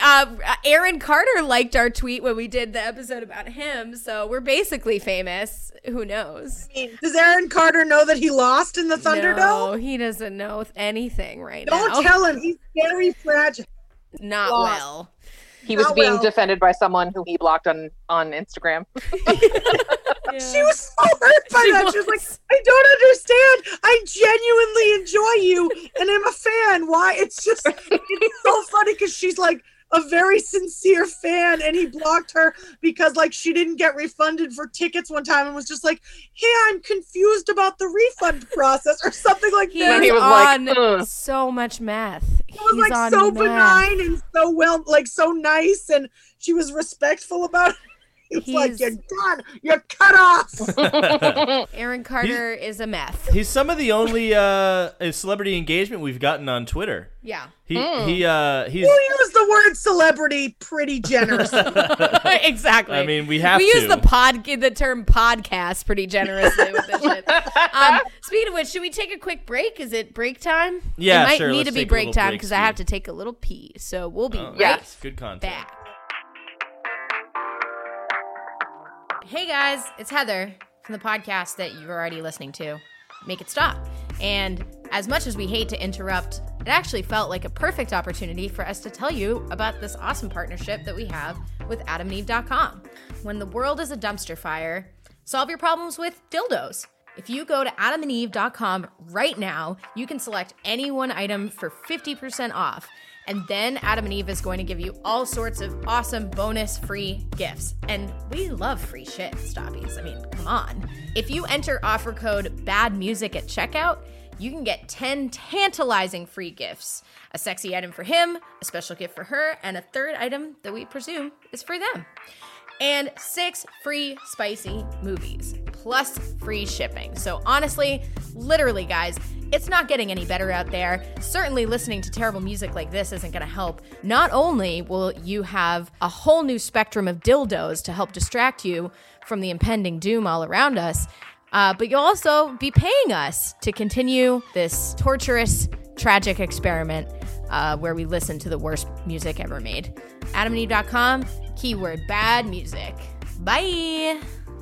Okay, great. So unfortunately, we have a lot more songs to go. So let us continue here. We are back and we are getting right on into track number 6 or 5, I don't care, called If It's Love. And this one has some questionable sentiments. So here we go. And there's 1,000 ways you can skin it. My feet have been on the floor flat like an idle singer. Remember Winger, I digress. I confess you are the best thing in my life. But I'm afraid when I hear stories about husband and wife, there's no happy endings, no Henry Lee, but you... More than enough there. Oh, but you cut it off before my favorite lyric, which is, but you are the greatest thing about me. Yep. Mm-hmm. After he's saying, like, I feel scared hearing stories about husband and wife, there's no happy ending. Also after saying, remember Winger? Okay, wait. I digress. Let's break down each of these lines. So let's start out at the beginning, right? So he starts off with, while everybody else is getting out of bed, I'm usually getting in it. I'm not in it to win it. And there's 1,000 ways you can skin it. It doesn't mean anything. It doesn't mean anything at all. It's just a meaningless... Getting into bed? I can't tell if he's saying he's just fucking all the time at like other people's houses, or he's like saying he he's goes some to sort of bed vagrant, late. or he just likes to stay up late. Like it doesn't matter. And then he goes into, my feet have been on the floor, flat like an idle singer. Remember Winger? I digress. I confess, you are the best thing in my life. So... This was written by a 12-year-old boy for a talent show. That's the impression I get. I know 12-year-old boys, and they are so much more talented than this. Like, I don't want to offend them. You know what I mean? Like, this is just absurd. What it is new Weezer. That was what those lyrics reminded me of. Like, 80s reference. Fucking, run-on sentence. Cliche. Dad joke. The end. But you know what? At least Weezer has still got tasty licks. The lyrics literally get worse. So there's, like, the insipid, like, empty lyrics, like, if it's love and we're two birds of a feather, then the rest is just whatever, and I'm addicted to loving you, and you're addicted to my love too, blah, blah, blah, blah, blah. Literally just taking up space with words, not saying anything at all. And then we take a turn to this vignette. Took a loan on a house I own. Can't be a queen bee without a bee throne. Mm-hmm. I want to buy you everything except cologne, 'cause it's poison. We can travel to Spain where the rain falls mainly on the plain. Sounds insane. Because it is. We can laugh, we can sing, have 10 kids and give them everything, hold our cell phones up in the air. I just love that this is like, that's the pinnacle of experience. A child wrote this. A child wrote this. No. A shitty dad wrote this and his child is embarrassed. I got this. I got this for you guys. Are you ready? Oh, no. My comment is, it's literally U2 if it was written by a golden retriever. Yep, there it is. That's it. It's not a child. It's not a dad. It is a fucking dog. It's a Take it out back and shoot it. It's like a drunk frat boy took a crack at John Mayer. I think the drunk frat boy is John Mayer. And that's better than this, dude. I'd take John Mayer over this. Another enabled Berkeley white man who shouldn't be have the success he does. It sounds like a Berkeley slam poetry student trying to be deep at like a coffee house. Yeah. We could travel to Spain where the rain falls. Okay, first of all, rain falls everywhere, my dude. Like, rain falls, even in the desert, rain happens. Even in Burning Man. There was rain on the coast when I was in Barcelona. So, you guys, this is an elocution thing? It's a My Fair Lady reference. Oh. Yep. Yes, because it's an elocution. I mean, I don't know if it's an elocution thing outside of My Fair Lady. Is it? It's like 6 thick thistle sticks. Like my mom used to like train me because she was a radio DJ and she was like, she sells seashells by the seashore. It's one of those. It's like a little tongue gymnastics. Yeah, if you ever see My Fair Lady, like there's a whole song about it. But that also makes sense because a lot of their songs sound like they want to be part of a rock opera, like a really bad rock opera.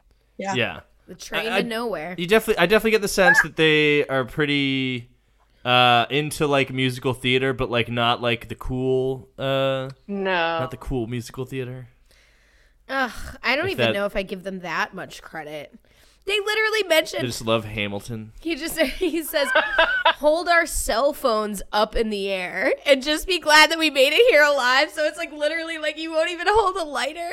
You're too straight edge to hold a lighter, so you hold your cell phones. Trying to be current and cool. You know, this is their comeback album. This band's they've been around since they started in 1993. Yeah, 16, 17 years at this point when they make this album. I can't cope with it, dude. The lyrics are just so god awful. They're some of the worst lyrics I've ever heard. Also, can everyone stop comparing love to an addiction? I know. Like addictions are not good. Like there are things that like actual people struggle with, and if your love is like an addiction, it's probably really unhealthy. Yes. Yeah. It's extremely codependent. It's legitimately like some people struggle with that love addiction. Yes. You know, like. Yes. That show Love that is about that. One of the characters. Yeah. He also has a moment in the song where he says, so the thing that he makes a comment about marriage, and then he says it's not going to be a happy ending. No Henry Lee, which I was like, who the fuck is Henry Lee? Let me look this up. And it turns out he's a serial killer. So another very unhealthy comparison, especially when you're trying to do this, adult contemporary, Target aisle love song pap. Like, why would you be referencing a serial killer? Like, I don't get it. I think because he thinks it makes him edgy, like referencing the tenderloin and shit. Like, I guess, and that he smokes something from Oregon. Oregano. Yeah, he smokes oregano because that's what he fucking bought at in the Mission District because he is in the Tenderloin. Yeah, in the Tenderloin, he was like, "Yo, give me some of that good stuff." Someone looked at his necklaces and was like, "That's a cop." That's a cop cosplaying. Get out of here. I know it's legal now, but I'm still not going to sell to him. No. I also, as someone who is married, I get really annoyed when people who are also married like talk shit about marriage in general. Because it's like, then no one's forcing you. No. Don't be married then. Why are you married? Oh, don't you love the comments about like the old ball and chain? Like somehow like, it's there's this concept of marriage being some like elaborate trickery where you're just like all lying to each other forever. And then somehow you like slap the fucking cuffs on them. And then they're like, got him. Like they're stuck to you forever. Like that's not how, that shouldn't be how marriage works. Like that's not okay. Yeah, the song is definitely like it's that same family-friendly, like very safe and corny referential humor of the Bare Naked Ladies, but without the fun of the Scatman rapper delivery. Or the wit of the Bare Naked Ladies, who literally say chickadee China, the Chinese chicken, but they're still endlessly smarter than these Still fucking better, douchebags. yeah. Somehow chickadee China is better than anything that Pat Moynihan, candidate for Senate, New Hampshire. Oh, 1 week runs circles around this whole album. 1 week. I'd rather listen to 1 week. 1 week and you better vote. I want to say, did that make it, or was that something? I'm crediting trademark Jane Doe and Pat Moynihan. Did we? Yeah. Yeah. Trademark. I didn't know if we talked Let's about call that it. We'll say. that was Jane Doe. It's trademarked. So. I wish I had some trademarks on me right now. I wish I had just been run over by a fucking freight train. Yeah. I would rather be run over by a train than willingly listen to this album in its entirety again. I'm so sorry, but we have to continue. There's more. There's just more. Just had 2 big, thick train marks on my torso. But yeah, we got more. It's like Thomas the Train Engine porn. Oh yeah, that is. You got me. I just want to be vored by Thomas the Train Engine. Oh my god. Wow. We've lost I'm not gonna lie, I would pay to see that. You can subscribe to our Patreon that we haven't created in order to see. Yeah, that's gonna be the first piece of premium content. That's it's it. just my deviant art where I draw me getting vored by trains. While Hey Soul Sister plays, we can do it. I mean, we're going to have to again. Although I know Jane's connection is breaking up here, so. Oh god, it's so bad. I gotta go. Bye. All right. Well, the good news is the next one I didn't even write any notes for, so hopefully we can just breeze past. You already know. Yeah. So we made it through Hey Soul Sister, guys. Home stretch. We're doing great. It's true. All right, here we go. This is You Already Know. Love affair, you just ain't where it's at for me anymore. So don't let the door hit you when you leave. You throw me in the fire just to save my life. A pretty little liar, when I call you out, you'd rather put up a fight. Just come clean. Get on your way. That is some real mom rock right there. and Jane Doe actively dissociated during that song. I did. I did. You know what it reminds me of is, do you guys remember Local H? Yeah. It reminds me of Copacetic. That song. I like that song though. Well, then you have to search inside yourself, Mike Dunn. It's a good song. It's the same guitar. I know. Well, it's because they had no bass player, so he had to do double duty. Yeah, and he was probably also Pat Monahan was probably like, "Hey, I really like that guitar riff. Let's just take it." Well, that's all he does. He trademarks it. That's what I'm saying. He just says it is, and he says it's his, and it's his. But no, I'm a sucker for 90s alternative. I'll defend Local H. I'll defend Counting Crows, but I was gonna say this song is too unremarkable to even comment on. But I'm reading the lyrics now, and I think it's worse than I thought. It's so bad. I was a shoulder you leaned on. You made me feel like the next James Bond. 007, oh hell, you were heaven to me. But while you were singing what I wanted to hear, you started breaking ground on a new frontier. Always making love, but never with me. Yeah, call me a regular old pioneer woman breaking down the ground down the street instead of tilling your untrimmed fields. Did you take the Oregon Trail? Oregon. I wish Pat Monahan had died of dysentery. I don't understand. I was trying to play this, but I had to keep the clip short. But the Tibetan Bowls wind chime, like Northampton tarot card shop, like ambient sound. Like there's like a minute of like ambient background music and then it goes like it's just complete tonal whiplash, completely different song.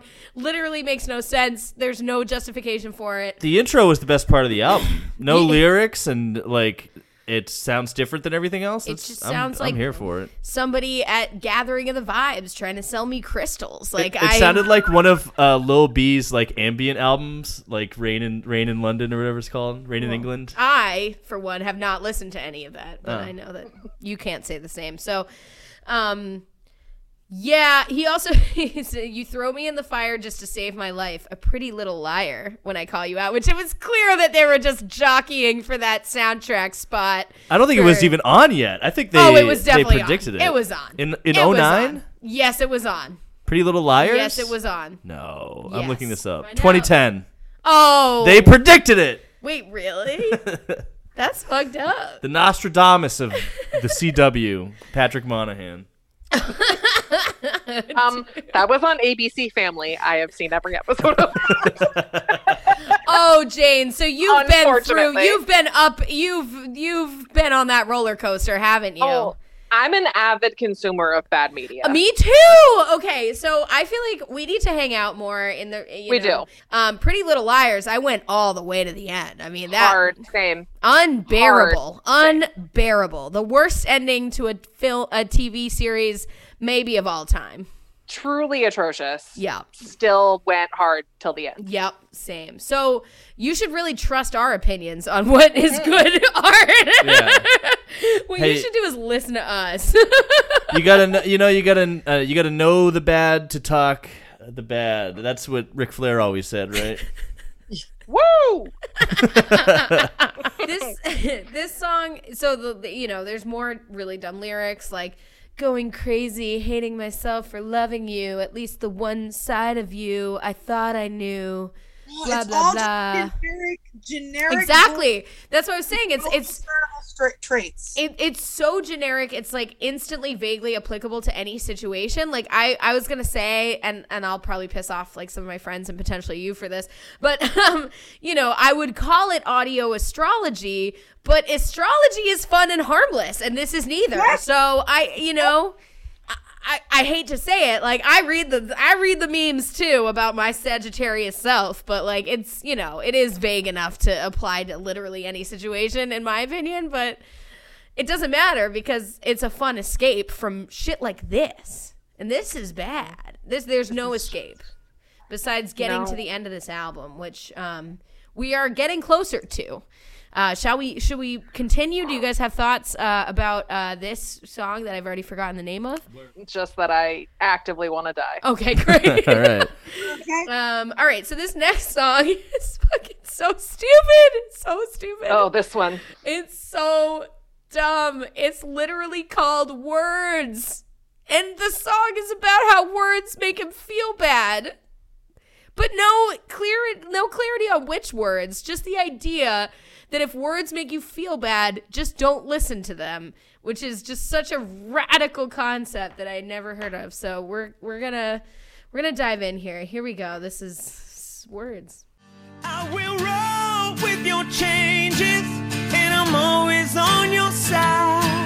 And there's not a word that I've ever heard that could make me change my mind. Words, they'll try to shake you.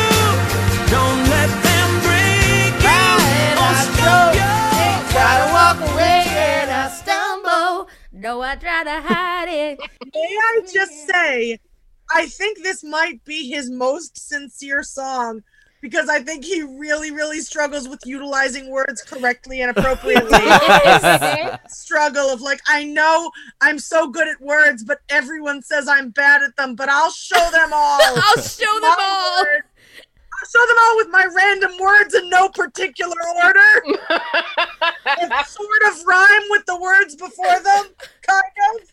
I was gonna point out the fact that I was like Emily is like visibly on her phone, like looking for like anything. I was looking at the lyrics because I was looking through every song you're doing. I've been scrolling through the lyrics to make sure I don't miss any. I take it back. You are way more scholarly than any of this deserves. Oh yeah, I'm scrolling through so I don't miss anything because I want to make sure in case my audio is off a little, I want to make sure I'm not missing any of his beautiful words. When words keep you from feeling good, use them as firewood and let them burn. Words, the ultimate enemy. Am I right? This is the ultimate enemy if you're a middle-aged white man.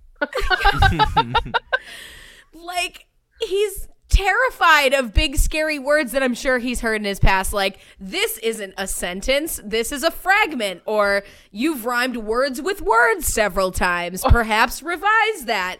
He's like, no. Do you think perhaps saying hey soul sister is somewhat problematic? That's what this song is about. When this song's about when he showed someone Hey Soul Sister and they said, I'm not feeling it, Pat. Like, how dare When you? he busted out the I'm a gangster, I'm a thug line, they were like, Oh, no. It's like, words, man, words are so hard, and people are so mean. Trying to keep me down with the words. With the words. What's really annoying too is that this song starts off like musically more promising than some of the others. Yeah. And then it just, all the other not guitar instruments kick in and just ruin it. It is like, it's a well-worn classic pop music Yeah. chord progression. Yeah. Because, it heard me doing Macy Gray there. It's also, What's Going On by Four Non-Blondes is the exact same progression. Oh, yeah. You really can't, it's hard to screw up, but... This is my favorite one because I've concocted that storyline in my head that he's like, I don't understand words very well, but I love them so much, and no one's going to stop me from continuing to do my nonsense. I love it. Picture him feverishly like over a desk. For some reason, he's holding a quill. I don't know why. But he's like, I want to say pain. What rhymes with pain? Train. And he changes it. Lane. He somehow makes again. He would be off. He'd like again. Everyone says that word that way. Again. Oregon. Again. Everyone says again. I do like the idea that he writes with a quill, because I feel like he is just a couple extraneous gears away from being steampunk. The way he dresses. Yeah. I just fucking hate, what I hate so much is that I think you're right, Jane, that there's musically, honestly, musically, most of this album isn't super offensive, but that makes it more offensive to me. Just kind of Imagine Dragons. It's like, you figured out this formula and I'm fucking disgusted by it. And I'm disgusted for myself, by myself, allowing it to continue. But you have in this song these extremely performative crescendo at the end. You have this it's like a Hey Jude. And then you have the piped in black gospel choir, and it's where did this come from? This is unearned. Yeah. It is unearned. There is nothing that brought us here. This is his magnum opus. This is his moment. Dude, it's literally... This is his most profound. He doesn't even do the dad jokes in the song. He's like, this is too serious I know. No, this is... of a topic. This is his part. I love it. I wrote, it's like a guy working at TGI Fridays trying to get his big break and really belting the birthday song. He's just Oh, yeah. oh, yeah, happy birthday, yeah. In LA or San Francisco. Oh my Are you just God. describing the audition scene from Pen 15? Sure. Oh, I haven't watched it yet, but I need to. It's very much like so that. I need to watch it. It I need is to very watch much like that. She literally sings Happy Birthday in it. Oh my God. Birthday. Yeah, it's that. It's for sure that. I was listening to this song while I was driving home, and I was at a part in my drive where there were stoplights, and this song was on at a stoplight, and I had my windows down, and I was nope. I was sinking down in my seat, being like, oh my God, no one look at me. Yeah, I did. When we were doing the Kid Rock album, I listened to that on the way to the podcast record, and I had to pause it at every stoplight. I didn't even want people to hear what could possibly be Kid Rock, coming through the sound of my door through their door. I didn't even want that possibility. I just love, you gotta hand it to Train. They have really stretched this musical pizza dough into a whole album. Okay. And they are, the pizza dough that they're stretching is Pasquale's It's a cauliflower crust. No. Do you know what Pasquale's is? Pasquale's is Chuck E. Cheese, and on Grubhub they call themselves Pasquale's so that you'll mistakenly order from them. That's thinking right. that it's good pizza, and it's still active. I looked; it's on in Everett. If you search on Grubhub for pizza right now, you can. Pasquale, and it's Chuck E. It's Cheese. Chuck E. Cheese. Charles E. Cheeses. Yes. I Charlemagne. Formaggio. was gonna say that it's like the Pillsbury pizza dough in a can. Mm-hmm. Yep. That's sort of what it feels like. And they just stretch No, it because out. that stuff's delicious, though. And that's the thing I was gonna say. I'd even eat Pasquale's over Oh my God. train, like any They're not even pizzas. spelling Pasquale correctly. They're With a spelling Y. it Paually. Pasquale. Pasquale's. But here's the thing: I would eat 10 Pasquale's pizzas. The spaghetti and meatballs pizza is pretty fire at Chuck I E. Cheese, mean- from what I hear from the Doughboys. So I mean, it's not fire, but it's fine, is what it is. And I would eat 10 of those before I'd fucking listen to this god awful album again. So we should just probably move on with it. We have 3 songs left, so let's fucking bang it out. I'm really I really went down a rabbit hole in this Pasquale pizza. I'm for a while. I can pay attention, but the rest of my night is Pasquale pizza. this is a Pasquale's podcast now. The Pasquale cast. Sponsored by Pasquale. Squallcast. Here we go. We'd like to shout out our sponsors, Pasquale's. It's definitely not Chuck E. Cheese. It definitely wasn't cooked in a dirty room that smells like diapers. By children actively participating in a birthday party. By children and a broken down animatronic band.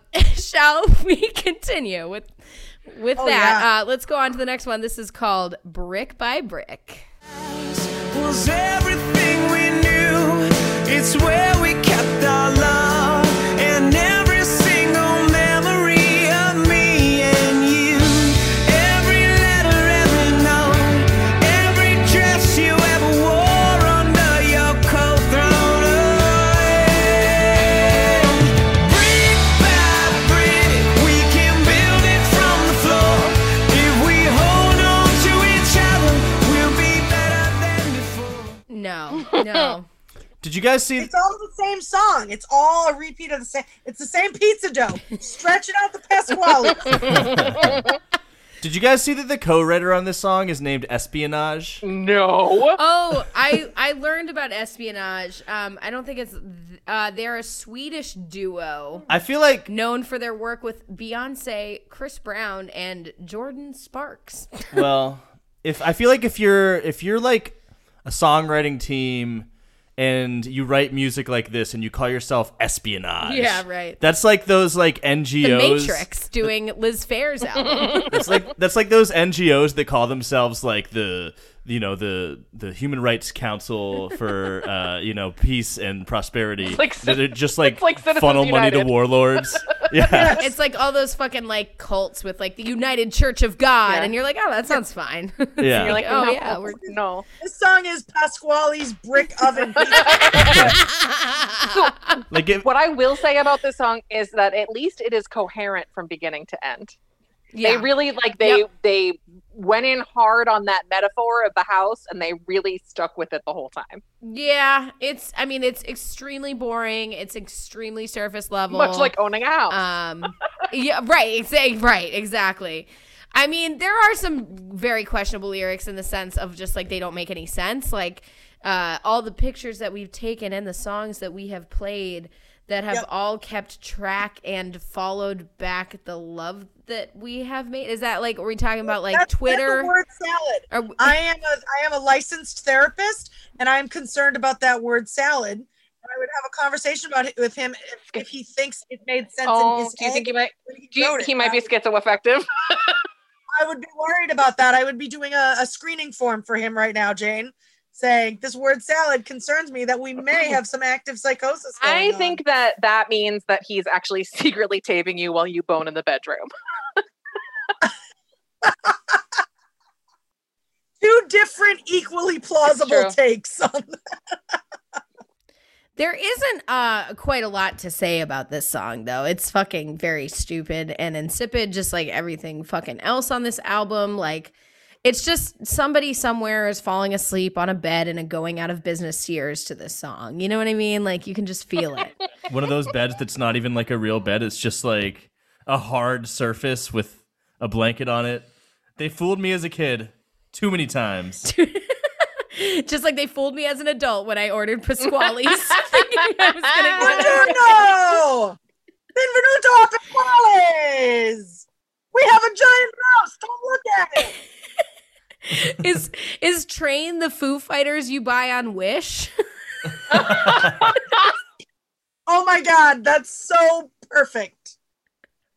That is Pasquale's chef's kiss. Oh, Perfect.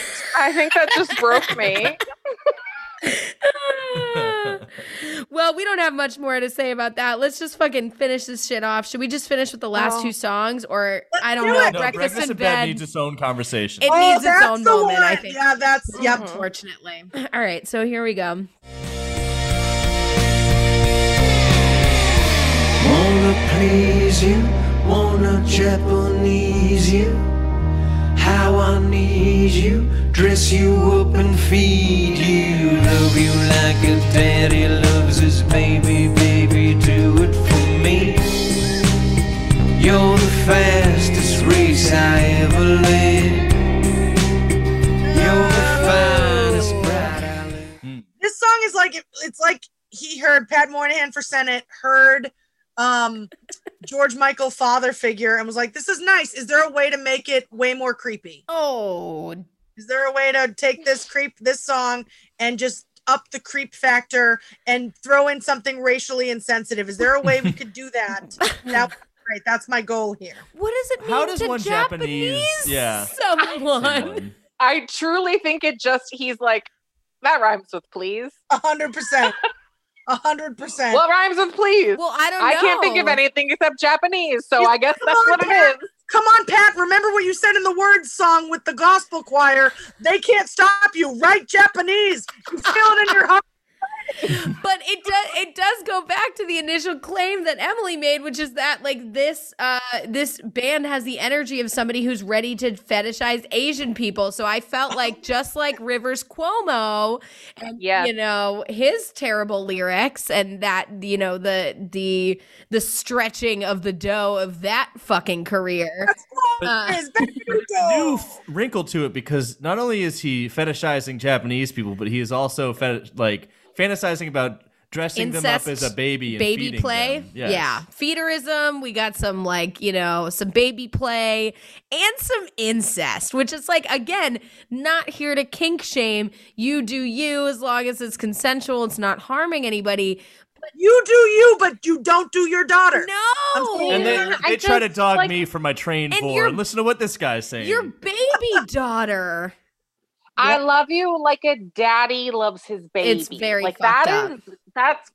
That's gross. Yeah, that's not the way that you should love. It's really fucked partner. up. It's really fucked up. Yeah. He also says, "Sitting here, baby, young and like a flower.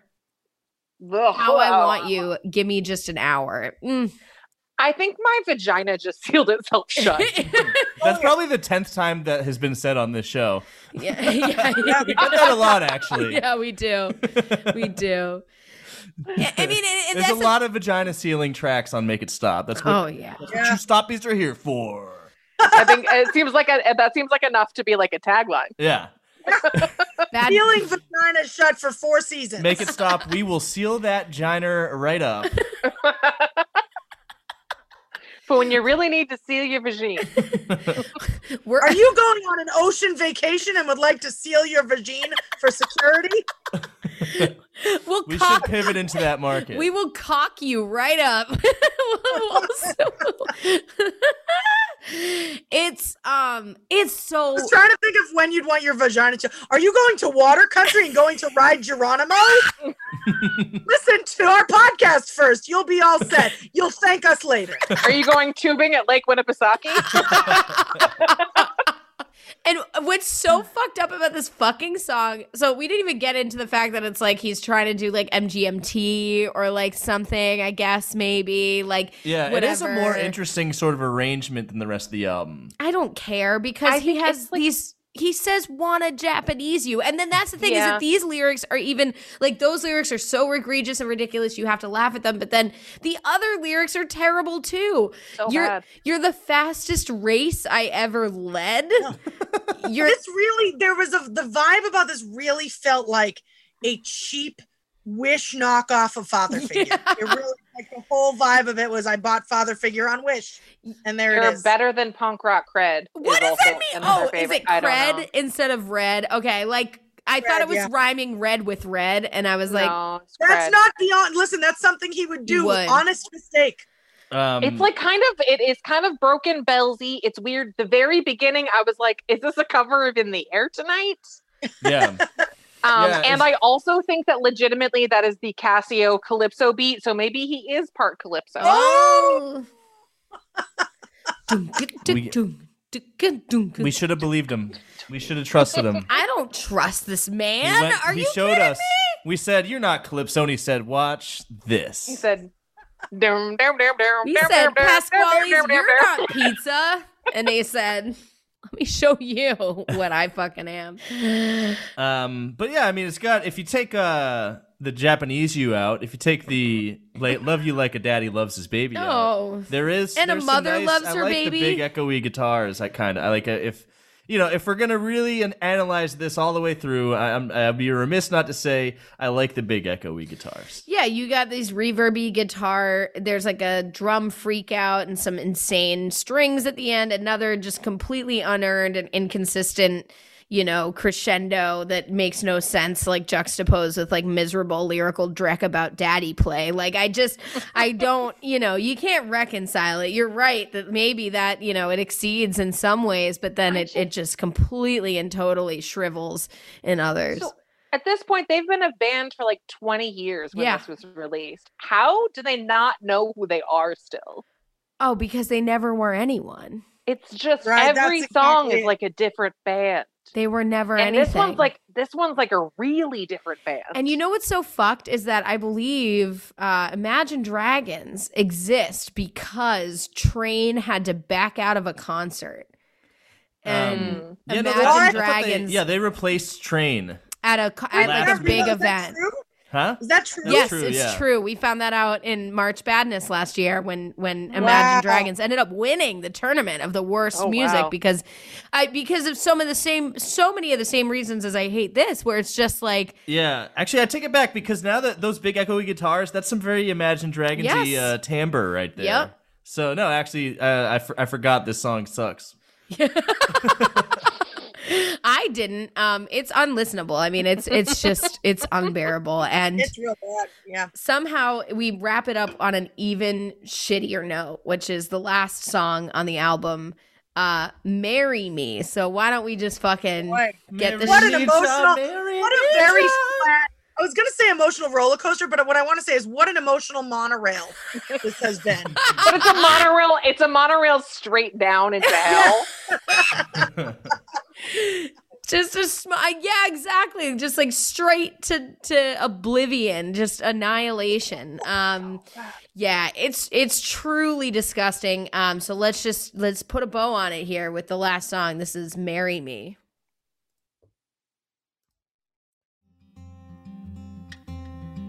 Now that the weight has lifted, love has surely shifted my way. Marry me today and every day. Marry me if I ever get the nerve to say hello in this cafe. Say you will. Sorry, I forgot that he doesn't know her and he's concocted this whole story based on a girl going about her business in the community. Which, by the way, isn't that the exact same conceit as the song "You're Beautiful" by James Blunt? Yes. Yes. I saw you on the train and concocted this creepy fantasy about you that you had no idea was going on while you were going about your daily activities. So it's good because that song also sucks. Yeah, big time. So it's Are you saying that's not a good premise? it's creepy and it's been done.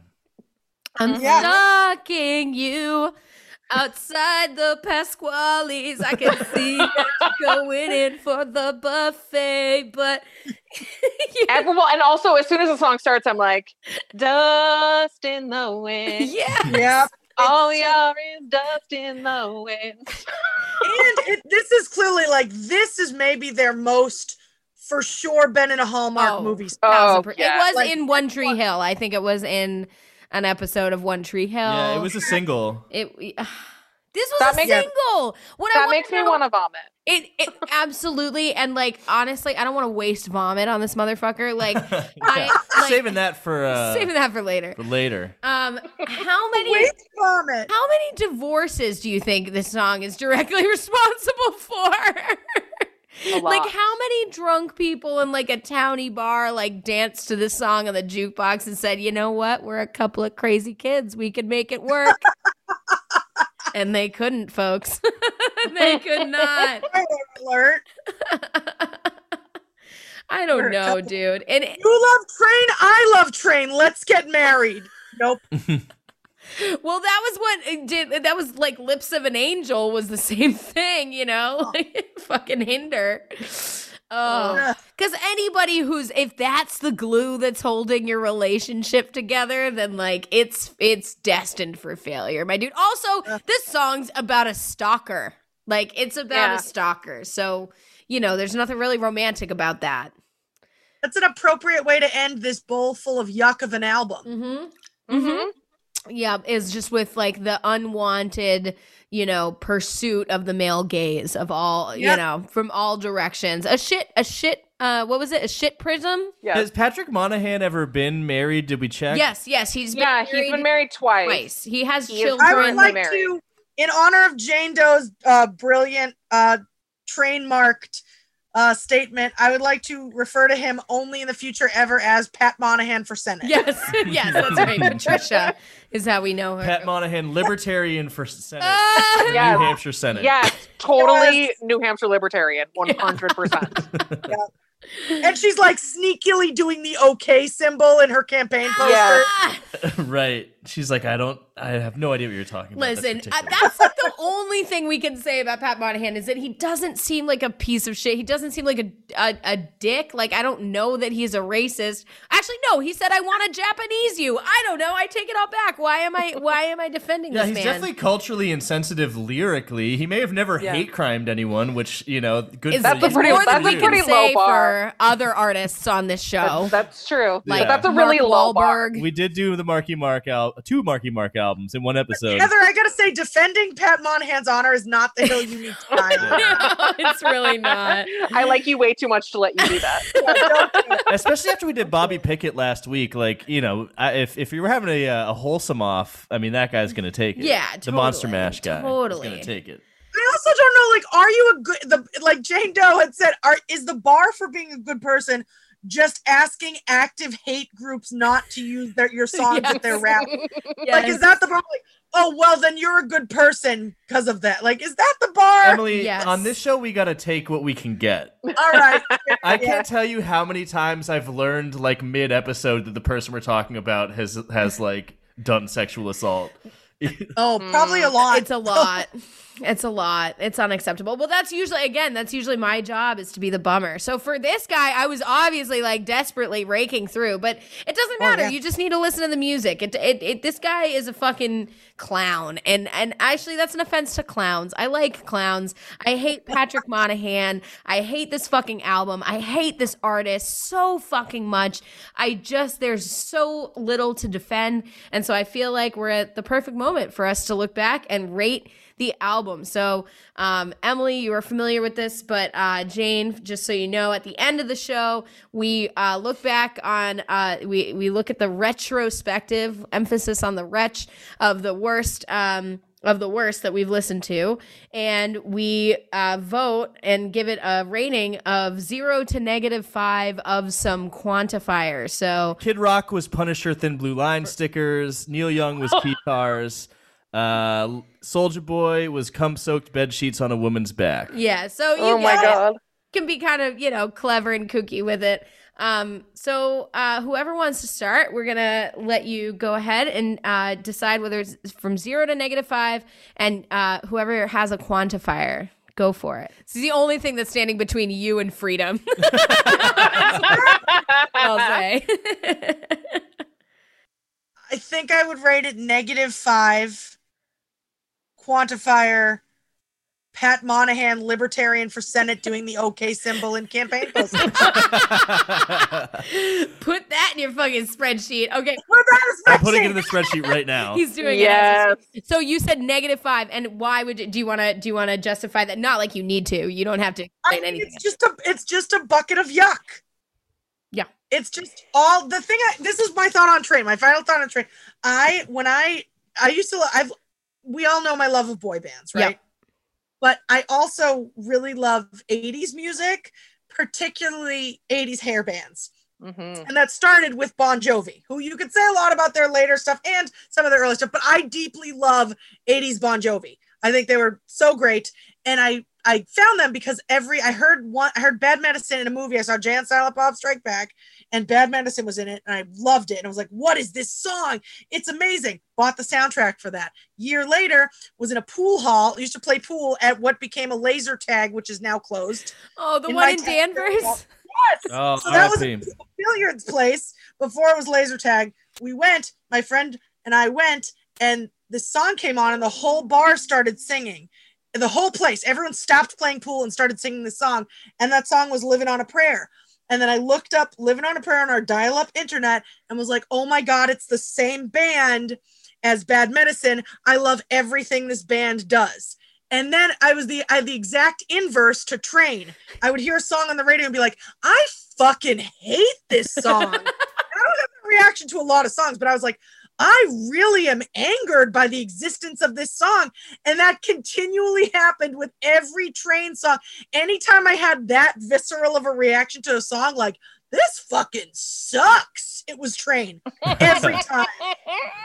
And that's why Train, overall, all of Train's career, the whole Train collective, bucket of yuck. -5. All right. On all That's actually a special. You can order that for $6.99 at Pasquale's right now if you want to get the bucket of yuck delivered directly to your door.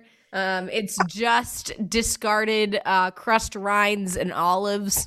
Yeah. And when they reach your door, they call you on my mom's flip phone and Hey Soul Sister plays, and that's how you know your Pasquale's is at Oh my God. Oh man, this universe that we've created is somehow It's more interesting than the album. Yeah, It's definitely way more- worse than the album. Yeah. Jane Doe, what would you give the album? I'm going to give the album a -5 unused tickets to Burning Man.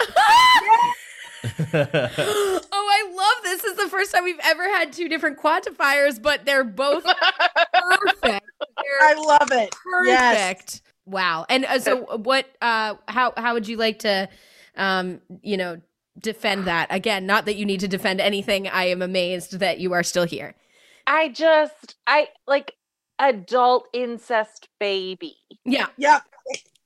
Yep. That's all you need Really, to say. I think all I need to say. Yep. Yeah. And I like that none of those words together were a sentence, which is a great tribute to Pat Monahan. Yeah.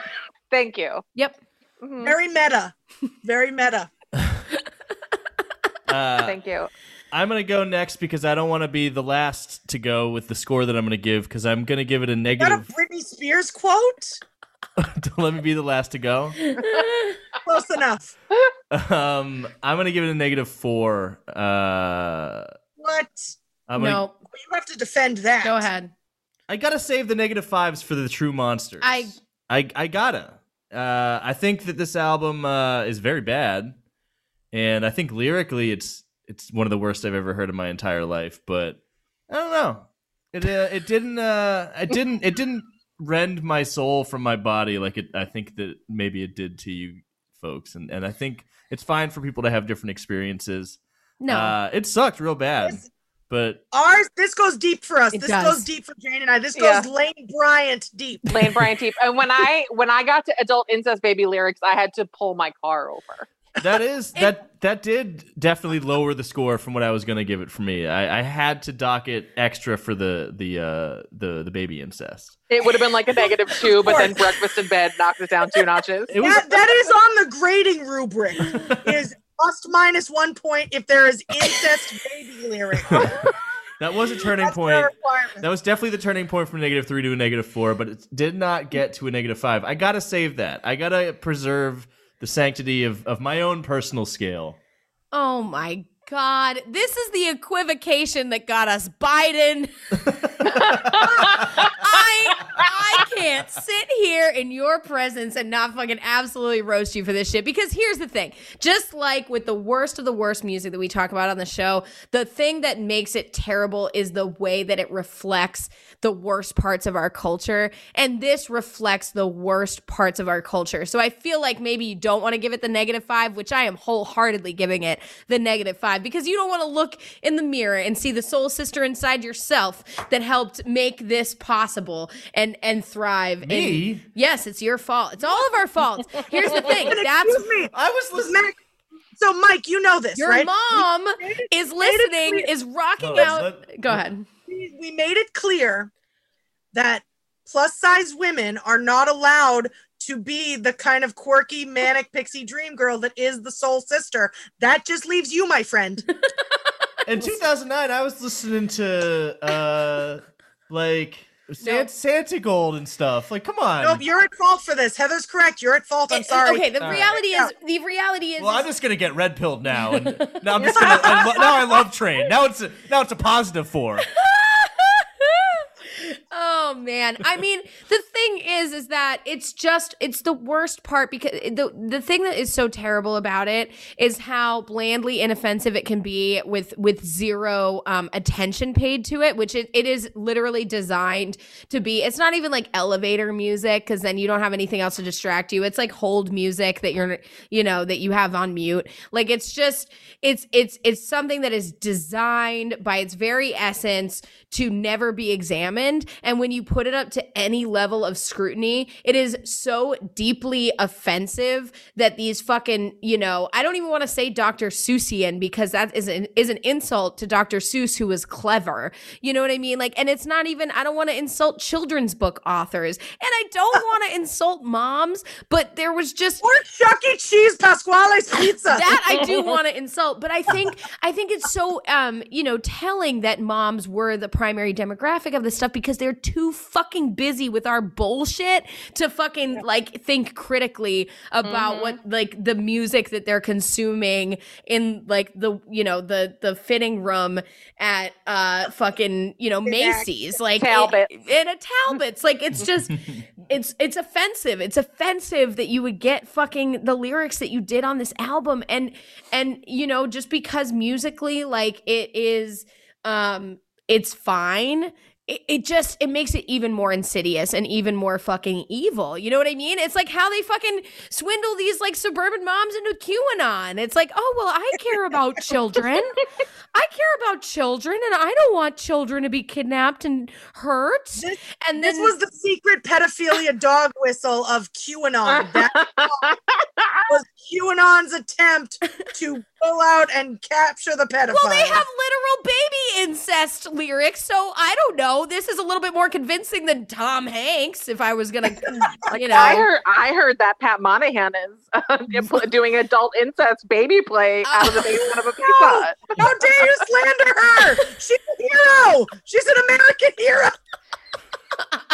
So -5 for me all day, every day. For the moms out there who we love and appreciate and who rest in peace and will live eternally in our hearts. I feel like our moms would be proud of us in this moment, Emily. You know what I mean? Mine would not. Mine very sincerely loves Train. I can't. It's. You don't think she'd be stirred by your passion? nope. She would be like, you got to calm down and focus on something else. I'm not changing my ringtone because I don't know how. My mother, who is still alive, would be like, you're being kind of negative. I think that young man has a nice voice. Well, it has been such a joy to have you both on the show. Certainly not the listening to Train part, but just hanging out, creating this elaborate fantasy world in our most fun. This is the most fun anyone's ever had listening to Train. It's absolutely true. Aside from Howard Stern. Well, yeah. So thank you so much, Emily and Jane, for being on the show. We are so grateful to you for putting up with us for this amount of time. It always surprises me how much things we have to say about the worst art that ever arted. I know we live in the bad times, but I know you both are doing stuff out there in the world. So Emily, do you want to plug anything you got coming up that the Stoppies should know about? I mean, I'm posting more fun things on my Instagram. Like sometimes I'm outside. It's not often, but like sometimes. So you can follow me on Instagram if you want to see me outside once every couple weeks. I mean, that Boston Calling. If it ever happens. No, I was kidding. I'm like making the joke. Wouldn't that be crazy? I'm sorry. Wouldn't that be crazy if Boston Calling is rescheduled next year? Because all the comics who were scheduled for this year get to do it next year if it happens. Wouldn't it be crazy if Train was the headliner and then I had to grapple with that? Train would be the headliner of fucking Boston Calling. That would be so on brand. What am I gonna do? That's my anxiety for the winter now. Thank you. I'm getting a press pass. I'm gonna go to right in his face. Be like, listen, we got some questions, mostly about baby incest, but let's back up. Hi. But also about your run for Senate in New Hampshire. How's that going? Shook up that race. And Jane Doe, what can we check you out in the virtual sphere or wherever? Yeah, I would say follow my Instagram at Jane Doe Burlesque because I've been doing digital shows here and there with the Slaughterhouse Society, and Lipstick Criminals are talking about potentially doing something in the future. So hell yeah, keep an eye out. Didn't you guys you had a show last night? Is that right? Yes, or Friday? Slaughterhouse Society had a show last night. It was super fun. Was it good? Was it a good time? Not safe for it work, was great. Right? Yes, it was great. Yeah, it's no mom rock there. No mom rock there. Actually, a burlesque dance to Train, though. I mean, if it hasn't been attempted, I think that Drops of Jupiter might be on that list of like songs you can't strip to. I'm not joking. Like there is a list of like songs that you can't strip to that are like that's like a joke list. I'm pretty sure that Drops of Jupiter is on it. Yes, sounds like a challenge to me. Yeah. All right, Mike. Well, you can audition for that might be my entree into the whole scene. Yes. All right. So check out Jane Doe Burlesque, and then Emily, do you want to drop your Instagram handle for everyone? For the people? Yep, it's at Emily Raskowski. Perfect. Very easy to spell. Totally easy and fine. No, it spells like it sounds. Come on. No, I filed a report at work on the phone, and this guy spelled it back to me Ruskouuski. No. Because I said W and he spelled it with back-to-back U's. No. So, did they pronounce it like Ruskowski? He just didn't. Yeah, like Winifred Sanderson. Or like Cookie Chris. Oh my god, I'm in pain. Okay, so you can find us wherever you get your podcasts and at www.makeitstoppodcast.com, or find us on Facebook, Twitter, and Instagram. We're barely active on Twitter. We're not even active on Instagram, but I do check it every once in a while, so give us a shout out at Make It Stopcast, and send us an email. We appreciate your emails. And actually, again, Stoppies, this episode came because of you. This was all because of you. So we've given you far too much power, obviously, but continue to send us suggestions for other terrible music that you want us to review. There's just so much. It's so plentiful. We'll see. Wait, what? also, Stoppies, send us a drawing of Patrick Monahan getting vored by Thomas the Train Engine. Yes, that's That's your assignment for this episode. That's the assignment. Yes. Yeah, we're still waiting. So we'll see you next time. Bye. The Make It Stop podcast is produced, recorded, and edited by Heather McCormick. It is affiliated with the Boston Free Radio Podcast Network at bostonfreeradio.com and with Somerville Media Center, based out of Somerville, Massachusetts. The music used for our intro was produced by Patrick Ahern. Thanks for listening. Progressive presents Adjusting to the Suburbs. I never thought I'd care about gardening until I bought a house in the suburbs. But now I find myself in conversations about liquid fertilizer, and I wonder, am I the fertilizer guy now? No way. Everyone knows the ratio between phosphorus and nitrogen, right? Yeah, I'm still totally cool. Anyway, when you save with Progressive by bundling your home and auto, that's the easy part of adjusting to the suburbs. Progressive Casualty Insurance Company, coverage provided and serviced by affiliates and third-party insurers. It's NFL draft season, and that means it's time to start thinking about fantasy football. FantasyPoints.com features industry-leading experts and prognosticators using proprietary hand-charted data to help you score more fantasy points. FantasyPoints.com is the place to go for whatever kind of fantasy football you play. Whether you play fantasy football, daily fantasy sports, or do a little bit of everything, Fantasy Points has the meticulously researched content to guide you to victory. And why wait for the fall? Fantasy Points also covers the new spring football league, the UFL. Join the guru, John Hansen, Scott Barrett, Joe Dolan, and other massive names in the fantasy football universe with an exclusive offer. Use code Pantheon for 15% off any Fantasy Points package, including the all-in package, with access to every article, tool, and data nugget that Fantasy Points has to offer. That's FantasyPoints.com and code Pantheon for 15% off at Fantasy Points. FantasyPoints.com, code Pantheon. Score more fantasy points.